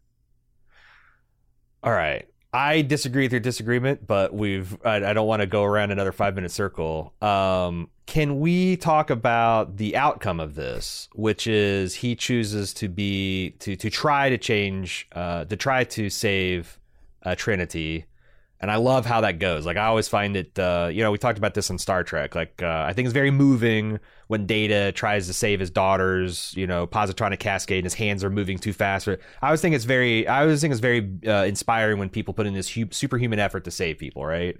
So, like, Neo, like, the cutting back and forth between Trinity falling to her death and Neo trying desperately to get there. And he's, like, causing a vortex that's pulling, like, city buses and taxis and light posts, everything behind him, and then he's like bending time and space. Like, light is like stretching out. He's going so fucking fast to save her, and he literally it's another one of those yin yang scenes where, like, in the first movie we have Trinity outside the Matrix appealing to Neo's body to get up and continue to fight, kissing him, giving a lot. Here we have Neo from inside the Matrix doing the same thing.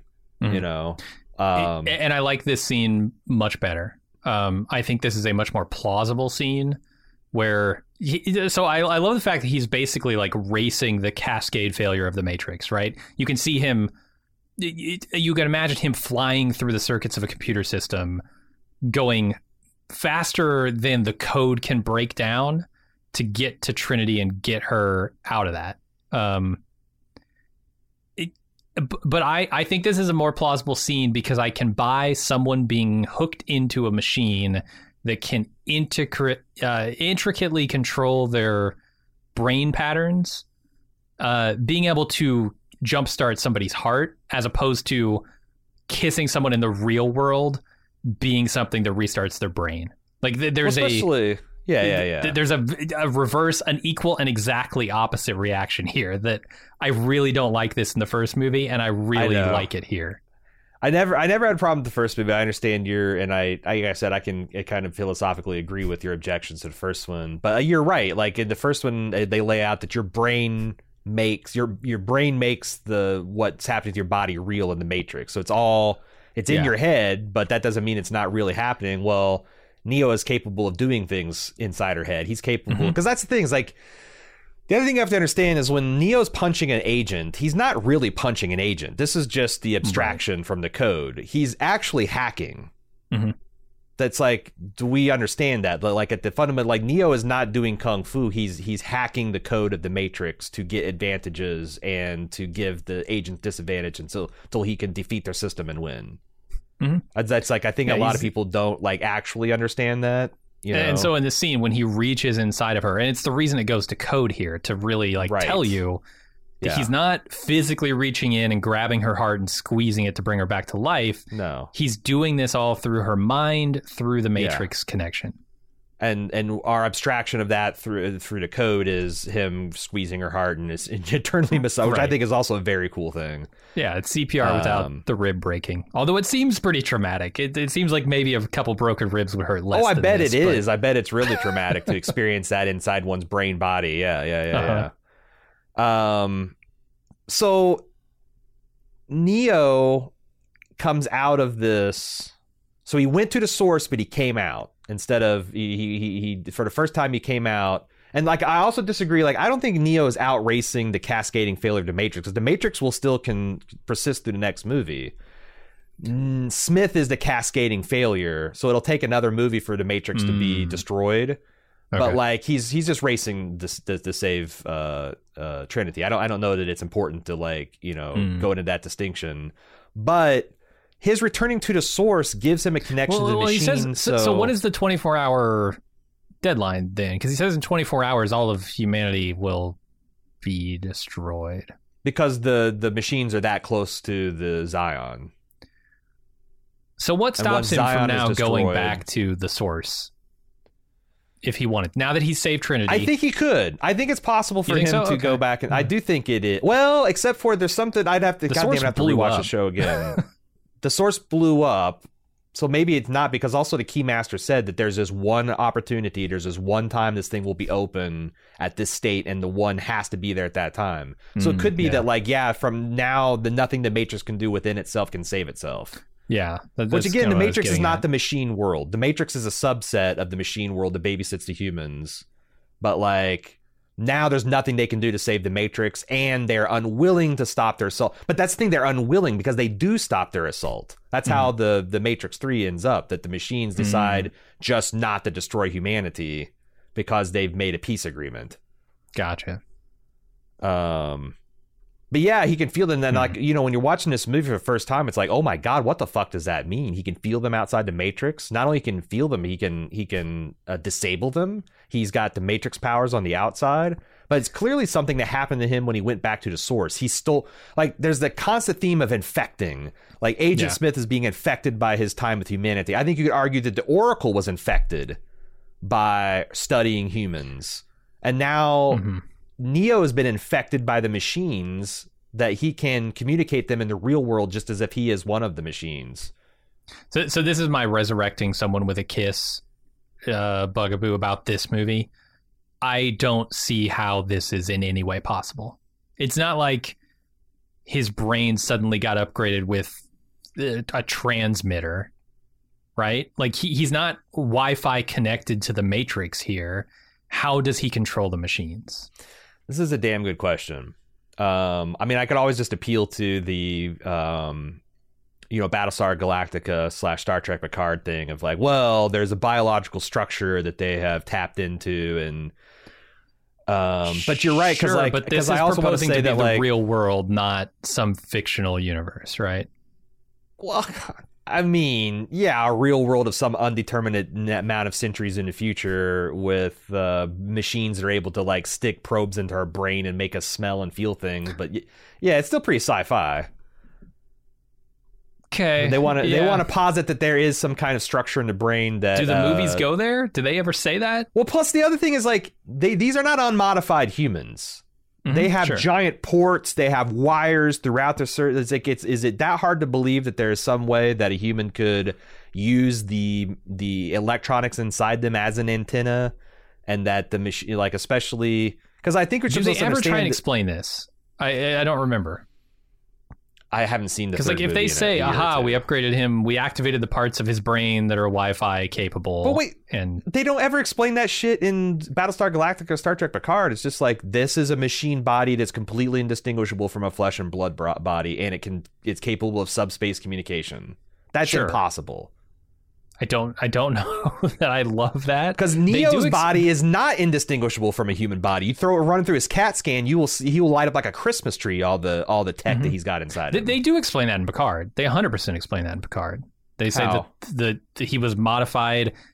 The Picard was modified as a Borg, and that was genetic, and that it was passed. I'm talking down about to his golem body, that, like, he can go back to a 21st century hospital, and they run his positronic body through a scan, and it's completely indistinguishable from a flesh and blood human, even though he's got a positronic brain. And I think they explained that he's he could live forever, but he's programmed to die, and he could be as strong as Data. We're getting lost in the weeds here. They never bring this up. They never say he has Wi-Fi enabled by the machines, and that was how he's able to do it, as far as I remember. But again, I don't remember much of the next movie. Yeah, I just don't know why that I have a huge problem with this, because I don't think they ever adequately explain it. Like I said, I can see, because I have a huge problem with that with some other friend, but I don't in this. So, like, maybe I'm being a little bit hypocritical here. But yeah, and also I don't know, maybe they do explain it in the third movie. Because, like I said, I think the third movie is definitely the weakest installment, but it does give a satisfying conclusion to what they've set up here. But that doesn't mean it's my favorite movie. I think this is my favorite movie. We'll be right back with more Bald Move after this brief pause.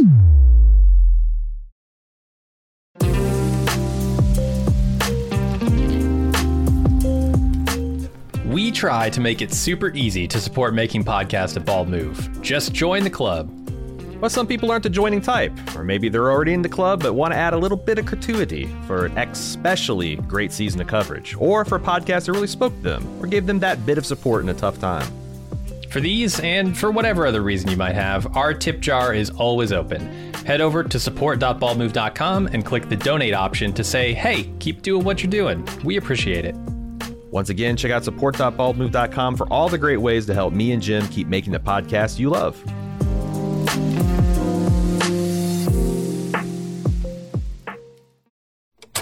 And now, back with more Bald Move. I don't have much to say more about the philosophical bits of the movie, but I do want to talk about these action set pieces that we've kind of essentially glazed over, or glided over.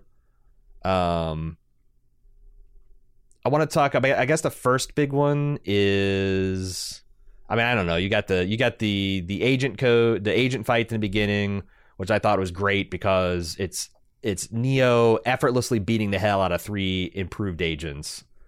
And yeah, it just kind of shows you just how much more powerful he is, and he goes and flies, which is another thing that, you know, we didn't really get to see. There's a Sarah fight. I actually like the idea of this program is guarding another program because she's just too important to be fucked with. But the real big fight, the big first set piece fight, is the Burly Brawl. Yeah, let me ask you this. Do you know why it's called the Burly Brawl? I don't. I feel like I know because I've seen all the behind the scenes, but it's been so long that I don't remember why it's called a Burly Brawl. I didn't either, and I never knew. And I went and I had to do a fair amount of digging to even figure this out. So the Matrix sequels were made. They were produced under the code name Burly Man. And I think Burly Man Productions is the Wachowskis' production company that they were doing this under. That is apparently a reference to Barton Fink, because the Burly Man is the script that he's trying to write throughout that film of the wrestling, the wrestling novel he's trying to write, or wrestling movie he's trying to write.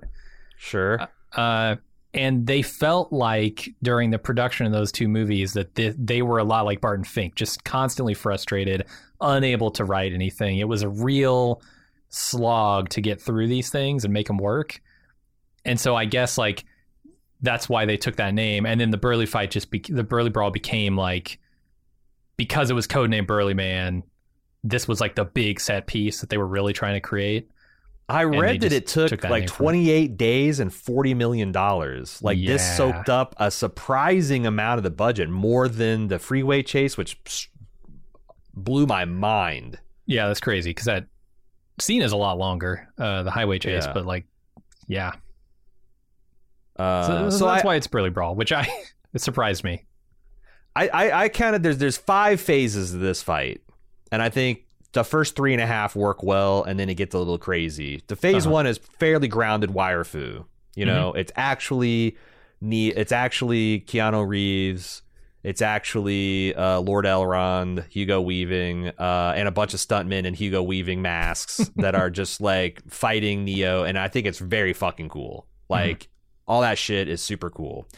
Phase 2 is like much less grounded wire fu, where he's like, but it's still wire fu. Like he jumps like 3 stories into the air and then lands and does all this stuff with some CGI assist. There's sometimes where in the transition it's Keanu Reeves and he jumps, and it's Keanu Reeves when he hits the ground, but when he twists and does stuff in the air, they do a little bit of CGI smoothing and blending to make it look good. Phase 3, which is the climax of the fight in my mind, is where he rips the pole out of that ground and uses it as like a war hammer, and then he turns into like a staff. I think that's the peak of the fight. And then it begins the CGI madness, from that point forward. The thing is I don't understand why they did so much CGI. Because there's a couple of, like, the coolest parts of Neo twirling that pipe around and when it's actually Keanu Reeves doing it. And when they, like, jump him in the air and he's just spinning around in a circle, it's like, well, why don't they just have Keanu Reeves do that? Well, yeah, this is the This is why I described this movie as kind of like almost a desperate attempt to do more than The Matrix. And this scene sort of epitomizes that. They had to do more than bullet time, right? They had to do more than the choreography you saw in the first film, which was amazing, which was like the first third of this fight. You saw most of that stuff in The Matrix. And this had the twist of being all the same character, which was cool in its own right. But then how do you take it to the next step? Well, there's some of this stuff you just can't have Keanu do, right? Like, I mean, it was going to take, apparently, the effects supervisor was talking about, it would take years to do all of this work, this compositing stuff and the shooting of this action scene, if they were to do it with the bullet time tech. And so they had to come up with a better way to do it. And they had this virtual camera. They were trying to get away from the idea of like, well, okay, how do we shoot this and composite it traditionally? Maybe we can do a virtual camera where we don't actually like have a camera tied to the shot we're doing. And then it became just, why don't we do this all in CG? Because that is the next logical step. It's just that the tech wasn't quite there. They were pioneering it like they did with bullet time, but they were using traditional equipment and traditional techniques to get the bullet time effect. They just took those to the logical conclusion. Here they're using all new tech. Here's what my conclusion from watching this a million times is, I think they should have just gone away from bullet time a lot. They should have just done a lot less bullet time because it was commoditized. And like when it's CGI Neo moving at full speed, it's not that uncanny valley. It's only when they do the bullet time stuff where they really, they really slow down his rotation. So that's when you can see it's really fake. That's not Keanu Reeves. That's some kind of CGI abomination.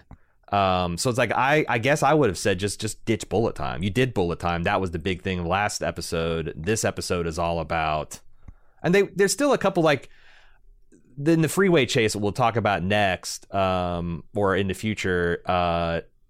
There's a bullet time sequence where Keanu Reeves is saving Morpheus and the Keymaster from the explosion of the trucks. And I think that actually holds up because even though everything's happening in slow motion, Neo is in full motion. And when he grabs the guys and takes off, he never slows down, that you can kind of tell that it's CG, and it works a lot better. So it's like, find places where you're doing bullet time where Neo's still moving at a full speed because he's superhuman, but like it hides the fact that that's not a real person.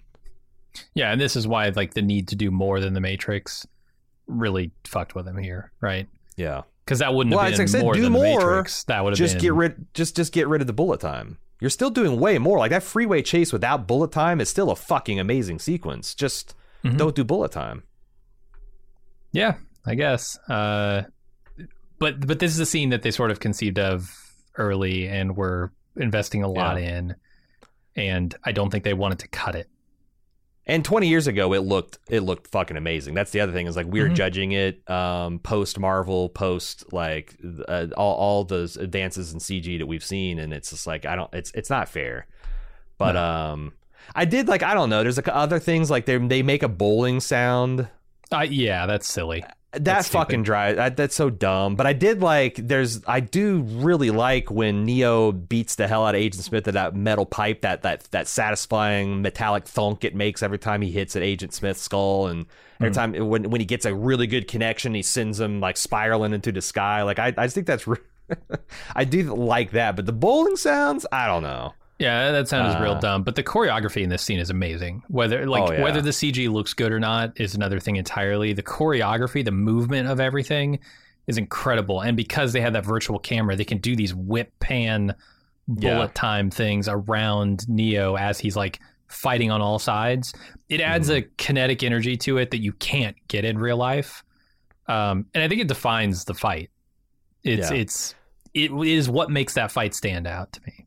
And there's a couple of things of the CG that I think work really well. Like when he lands in the middle with that pole and it's on his shoulders and he's kind of like going around in a tight circle, just kicking them all in the face, endless bicycle kicks. I think that works really well. And there's a lot of like Drunken Master 2 references, that fight where Jackie Chan strips down to his waist and he has that big bundle of bamboo sticks. He's like doing these big 360 motions, whipping the shit out of this crowd. Yeah. Like they do that. I think that looks great. And then when all of the Smiths pile on and they're doing the like inevitable thing and he just blows out of it, like, you know, the Dragon Ball Z's his way out of there. I think that works out really well too. But the middle section where they're transitioning from grounded wire food to CGI madness, it's a little rough 20 years down the line. I also don't like the edit here. I think it should just show Neo busting out of these Agent Smiths. It should not go back and spend 30 seconds of 17 Hugo Weavings looking at the ground and like hands in their pockets. You know what I mean? Like that the post Burly brawl. I kind of like that. I think it's... Why? What are you getting out of it? It indicates a sort of like, well, we'll get him next time sort of attitude. Like we've got so many irons in this fire that this one being pulled out doesn't really faze us. Huh. I wish I got that, because that, like, yeah, I don't have to worry about him getting away because I'm inevitable. Yeah. I'll just get, next time I'll have twice as many and it'll be his ass. And I also got a person on the out. But I just didn't get that. Like, I look at all these Agent Smiths and they all look like vaguely surprised and disappointed and like, shucks. You know, they felt defeated in a way. I don't know. Yeah, they are like semi-defeated there, but not really, not ultimately. Let's talk about the Merovingian lobby fight. I can't tell if this is my favorite fight or it's the freeway fight. They kind of like are all one big action sequence, really, that blend into the other. But like, in terms of like non-CG, because there's almost no CG, this is all just practical, and I fucking love it. I love the sound design. I love when Neo picks up those sighs and it makes like this like sizzling electronic kind of noise when he's spinning them around and shit. I love him blocking that blade with his hand. Oh, yeah, and the only human, you know, that motif comes back. You get three drops of blood out of him, and it's like, see, he's only human. And you know, like also just everything's raised he's to done stakes. this like superhuman thing. Yeah, I love the contrast there. Right? He's still only human. He bleeds, but he just caught a fucking battle sword by its edge on the edge of his hand. He used his sword his hand as a sword, and you're saying he's only human. But some of these guys are like wraiths, and that's why I wish we had the werewolf vampire shit going. But and my God, there's this really gorgeous wide shot and bullet. It's not even bullet, just in slow motion of like the entire lobby where Keanu jumped from one balcony and he bounces and hits the other, and there's another guy following him, and there's another guy flying through the air, and then there's another guy like doing a wall run and like doing his pincher attack. It's just so fucking cool. And I don't know that the choreography in the Matrix movies has ever been matched. It's off the charts good. I mean, I've definitely seen stuff since that, like the hallway fight in Daredevil, but the scale average of this, stuff in John Wick. And it's 20 years ago. 20 years ago, and the way they blend like the real and the artificial is crazy good. And you don't get John Wick if you didn't have these movies. Like the Matrix is what like and I have mixed feelings because the Matrix kind of single-handedly killed the 80s 90s action hero. Like that stuff was no longer just a big beefy dude dropping hammers on guys. Was no longer like you have to you want some live mobile action star that can do, you want Keanu Reeves whipping sci-fi ass now. Like all the big Marvel set pieces are essentially PG-13 versions of things we've already seen in the Matrix trilogy. Oh, they wish they were the Matrix. They wish they had anything that good. Captain America 3 airport brawl is pretty good though. Yeah, I like that one. That's the one where Spider-Man is like first working with the Avengers, right? And Ant-Man turns into the Colossus, and okay, it's pretty good. Yeah, I like that. And there, the blocks all those bullets. Like everything's like bigger and better than it was in the Matrix, and I think this fight is an epitome of that. And then you get to the freeway scene. Yeah. Whoever had the idea to give Morpheus a katana, take a bow, because that's fucking cool. There's so much imagination, like the backseat fight where the Wraith teleports into the backseat and he's right there, the Keymaster, and he tries to kill him, and suddenly Morpheus and Trinity are trying to share the responsibility of fighting this guy and saving the Keymaster who's helpless and driving the car. Oh, it's so fucking, and they're using seatbelts, and headbutts and razor blades, and it's breathtaking and tense and just effortlessly cool. Yeah, no, I agree. And the practical stunt level is just off the charts too. Like when they're driving opposite way down the freeway on the motorcycle, Trinity's got the keymaker on the back, and they're weaving in and out of traffic there. A lot of that stuff is practical, and you can tell. They're using like a focus length to make it seem like they're way closer than they are, but and for sure they're under cranking to make it better. But it in places feels virtual, and some of those trucks that they go under are definitely virtual. Sure. But it feels like they're really on that road. The way they've blended the technical bits with the practical stuff is so good. And it just keeps on getting better. Like, you know, Trinity steals this Ducati. There's this point of time, like, where we got all these really cool motorcycle stunts and, like, Mission Impossible 2 and The Matrix 2. And looks like Tom Cruise is bringing it back at the latest Mission Impossible, because I saw some motorcycle stunts in that trailer that looks pretty impressive.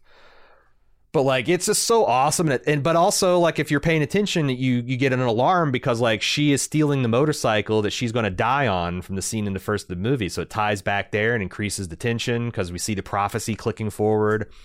I mean, Morpheus using his katana to make a step on the semis so he can grab the keymaker.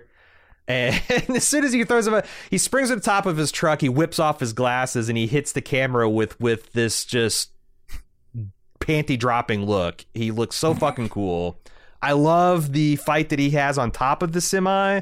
Like, you know, he's got that, like, giant crane kick that he's going to land, and he never does. And he's still clearly outmatched by this improved agent, but then he gets a sword. And it's like, okay, he might have a chance. And then the agent kicks him off the truck, but then Nairobi catches him on her hot rod. And fuck, I mean, the Fast and Furious franchise, I don't think would be as good as it was without these movies, because their highway scenes at their best are trying to get to this level.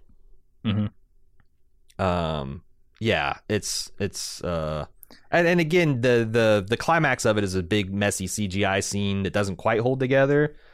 But, like, how the hell else would you do, like, two trucks slamming into each other and a man flying in and saving them? I don't think you could do that with 2023 practical technology.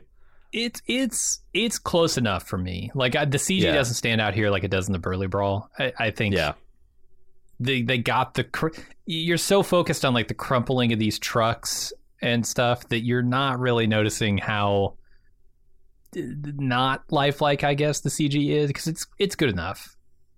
But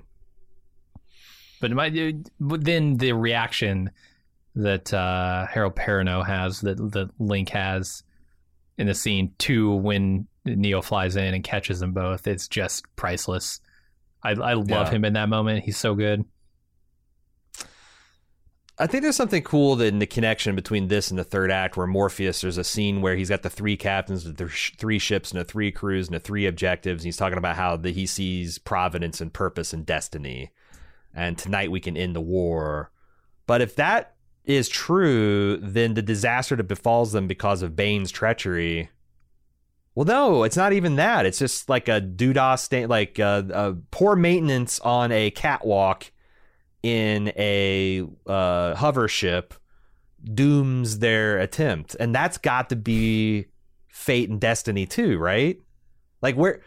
Sure. That's my question for Morpheus is when are you working with destiny, purpose, and fate, and when are you working against it? Because there's something the movie's trying to say about that. Like, maybe it's like fate and destiny ultimately don't... It matters less than individuals being willing to take action to improve, same?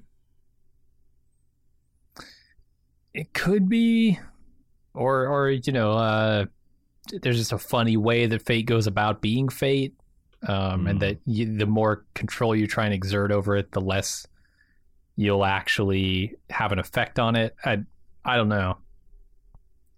The less part of it you become. There's the scene in the backdoor corridor. I don't know how Agent Smith gets into there. I don't either.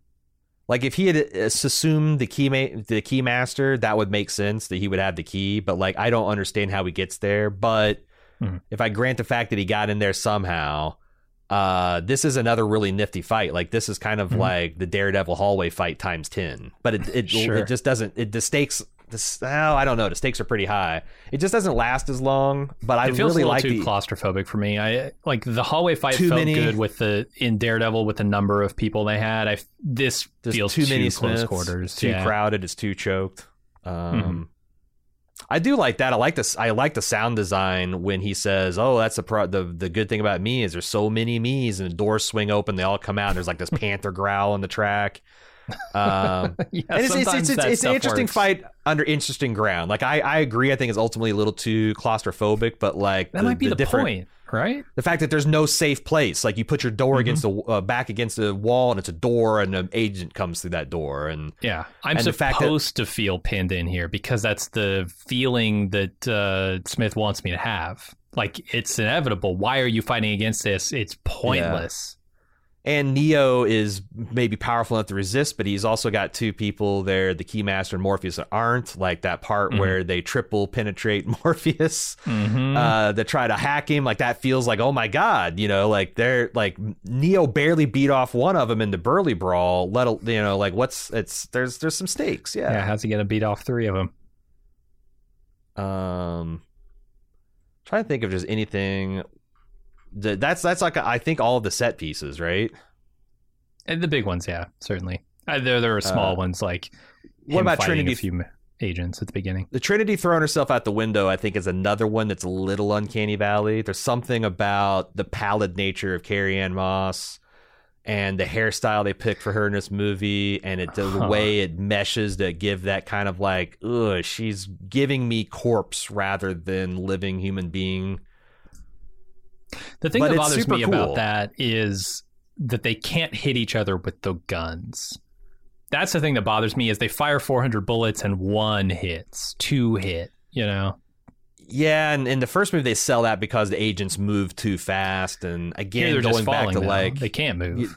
Yeah, and I think you're supposed to understand that they're not really firing bullets at each other. This is them trying to hack and counter hack each other, but the language of it kind of falls apart because what is in this system, it's just gravity. Like none of them are able to meaningfully make any different choice, why does it take so long for the agent to the hitter and the O-ring?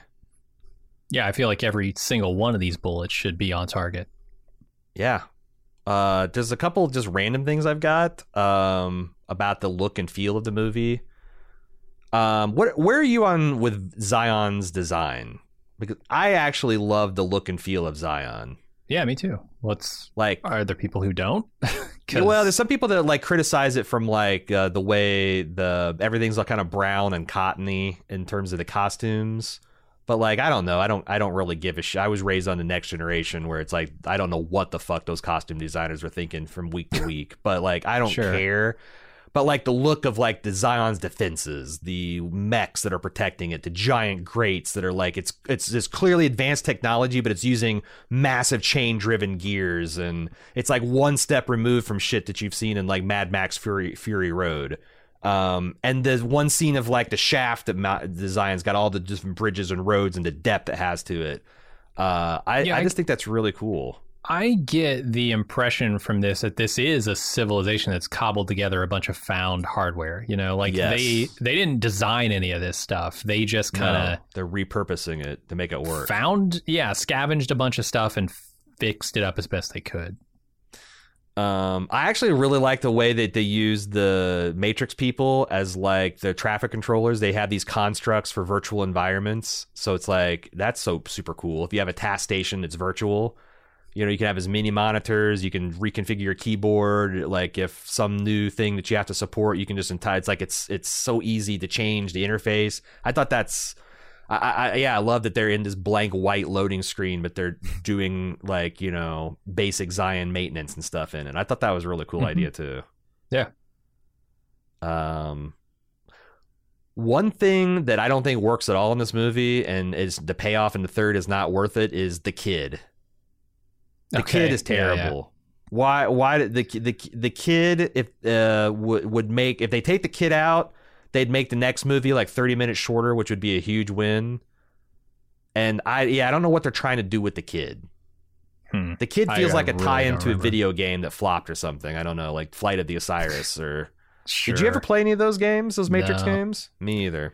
Enter the I Matrix? heard that MMO was pretty cool, but if you actually got into it. They intended that to be like the, the successor to the Matrix and kind of carry on the story of these 3 movies, but that got shut down at some point. I don't know about the kid. I'm also not sure about the relationship with like Niobe and Locke and Morpheus. Like, is that trying to say, like, is Niobe a stand-in for the rest of the skeptics who are like not believing the prophecy, not believing in Morpheus, but have come around since are seeing the signs like he is, like he's always believed in, but they're just now getting around to believing in him? I think it's that might be true. That seems perfectly cromulent. My understanding is that this is another outgrowth of the Wachowskis' fixation on like chiral forms and reflections and yin and yang and parallels, because like this is a setup to like, this is the Merovingian versus Persephone, like Nairobi's on Locke's side, but Locke's arrogance and his ego so turn her off that I think she backs Morpheus just to piss him off as much as it does that she believes in Morpheus.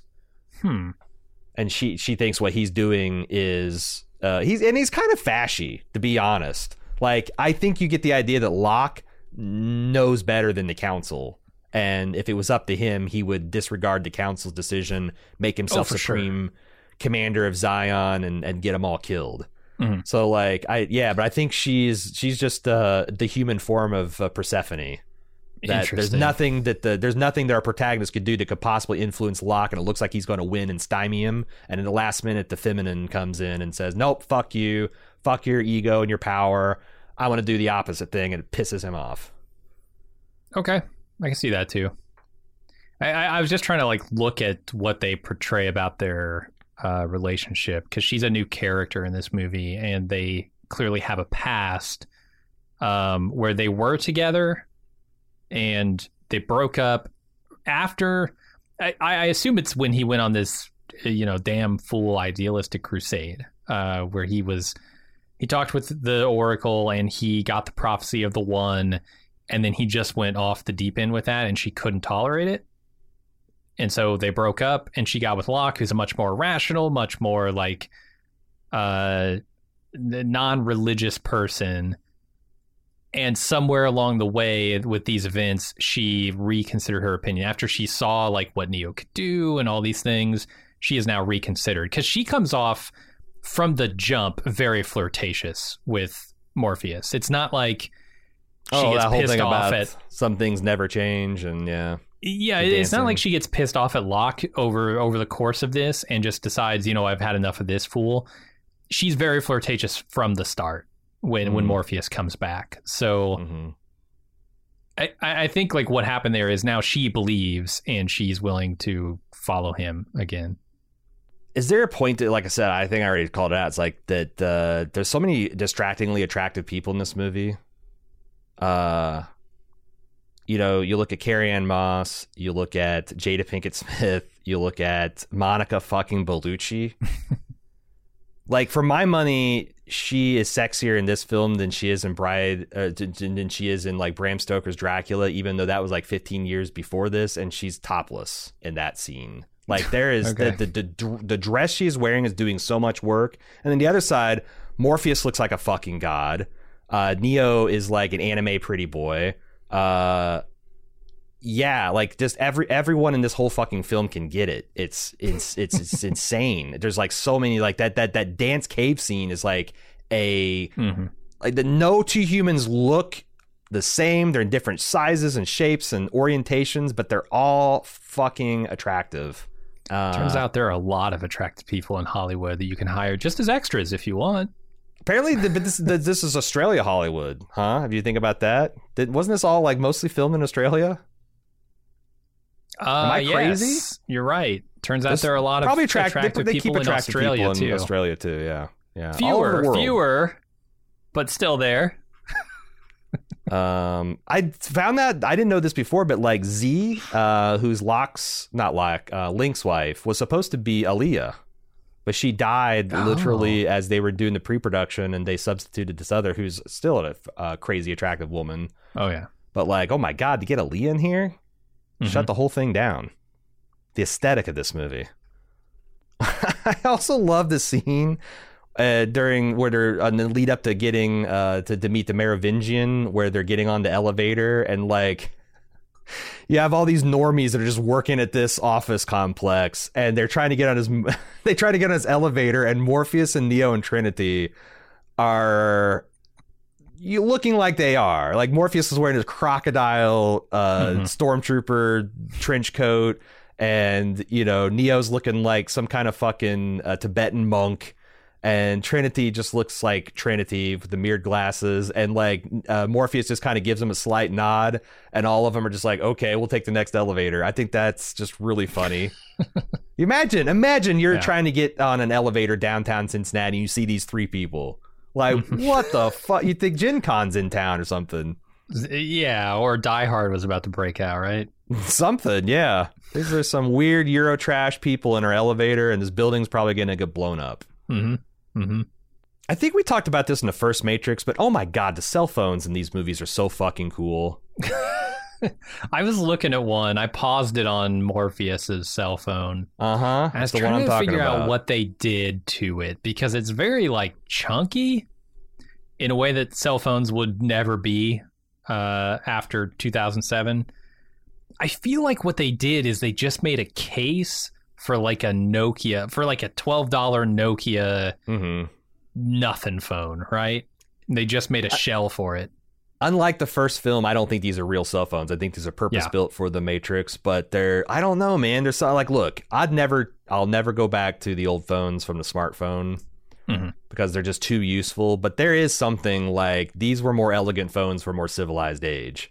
Like, I don't know, they look to me like, I don't know, like somebody wanted to make a hand grenade but accidentally put a phone in it. It's really weird. It's a weird design. I'm not sold on it. I much more prefer the Nokia, Razr, or sorry, the Motorola like Razr type look, and the Neo's phone from the first movie where the screen just kind of flips. Or not flips, but slides up is the coolest of all of them. That's the coolest one. I thought this was like, I wonder why they went away from that. Did they lose their sponsorship and they had to like... Oh, maybe.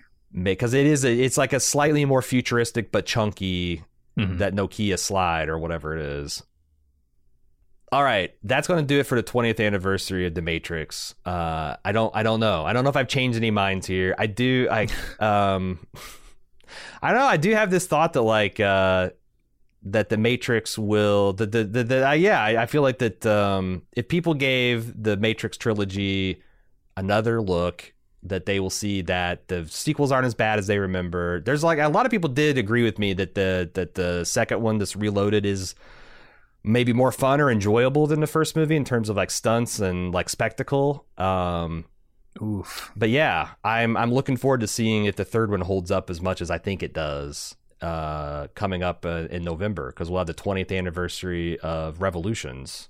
And then of course the other thing is, like, a lot of people said, well, there's no Godfather 4 where they really fuck everything up, and it's like, I have a hard time holding Wachowski's responsible for the fourth Matrix, because we talked about this on the fourth Matrix review.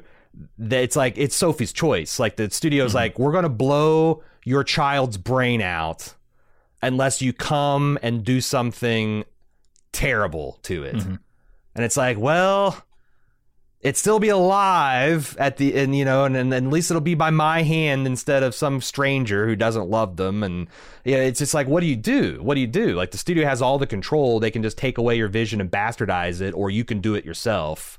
Might as well make it a commentary on how you as a creator feel about it. So it's like, I don't see that as a chapter in the Matrix so much as it's a protest letter that Lana Wachowski wrote But yeah. Until they make a fourth Godfather that really fucks up and recontextualizes everything. I do think the Godfather trilogy and the Star Wars trilogy is a decent way to look at the Matrix, at least to my mind. But I clearly have an uphill battle to convince people that Reloaded is the Godfather 2 / Empire Strikes Back. Clearly, don't think I got it done here. Didn't even convince my best friend, so I doubt I'm going to convince the public. Just have such a love for that first movie. It blew my mind in a way that I didn't realize it could be blown. When I was 17. So, I'm never going to shake that. This was one of my early DVD purchases, the second one, and I just watched it because I didn't care for the third one, but I really liked the second one except for the Zion scenes. And I was a big proponent of the de-Zionized versions of Reloaded for a long time, where they had all that shit taken out, but like, I don't know. Now it's like, I don't know that the movie is as good without that. Like, it's a vital part of understanding it. But like I said, I've spent 2.5 hours talking about it. You get on board or don't at this point. Again, we'll be back in November for another take at the Matrix trilogy. We'll be closing things out with Evolution, or Revolutions rather. I do know in June there's a lot of interesting pulp things that will be presenting itself. There is Star Trek Strange New Worlds and the new Walking Dead. Was it, you would call it Dead City? Dead Island? City. It's the Negan and Maggie spinoff. Not promising we'll cover that, but it's something that might be pulpy fun to look at in a little mini series. But for sure, Star Trek Strange New Worlds. But yeah, we'll hope to see you at the next pulp movie podcast, certainly in November for the 20th anniversary of Matrix Revolutions. Until then, I'm your host, A.Ron. And I'm Jim. See ya.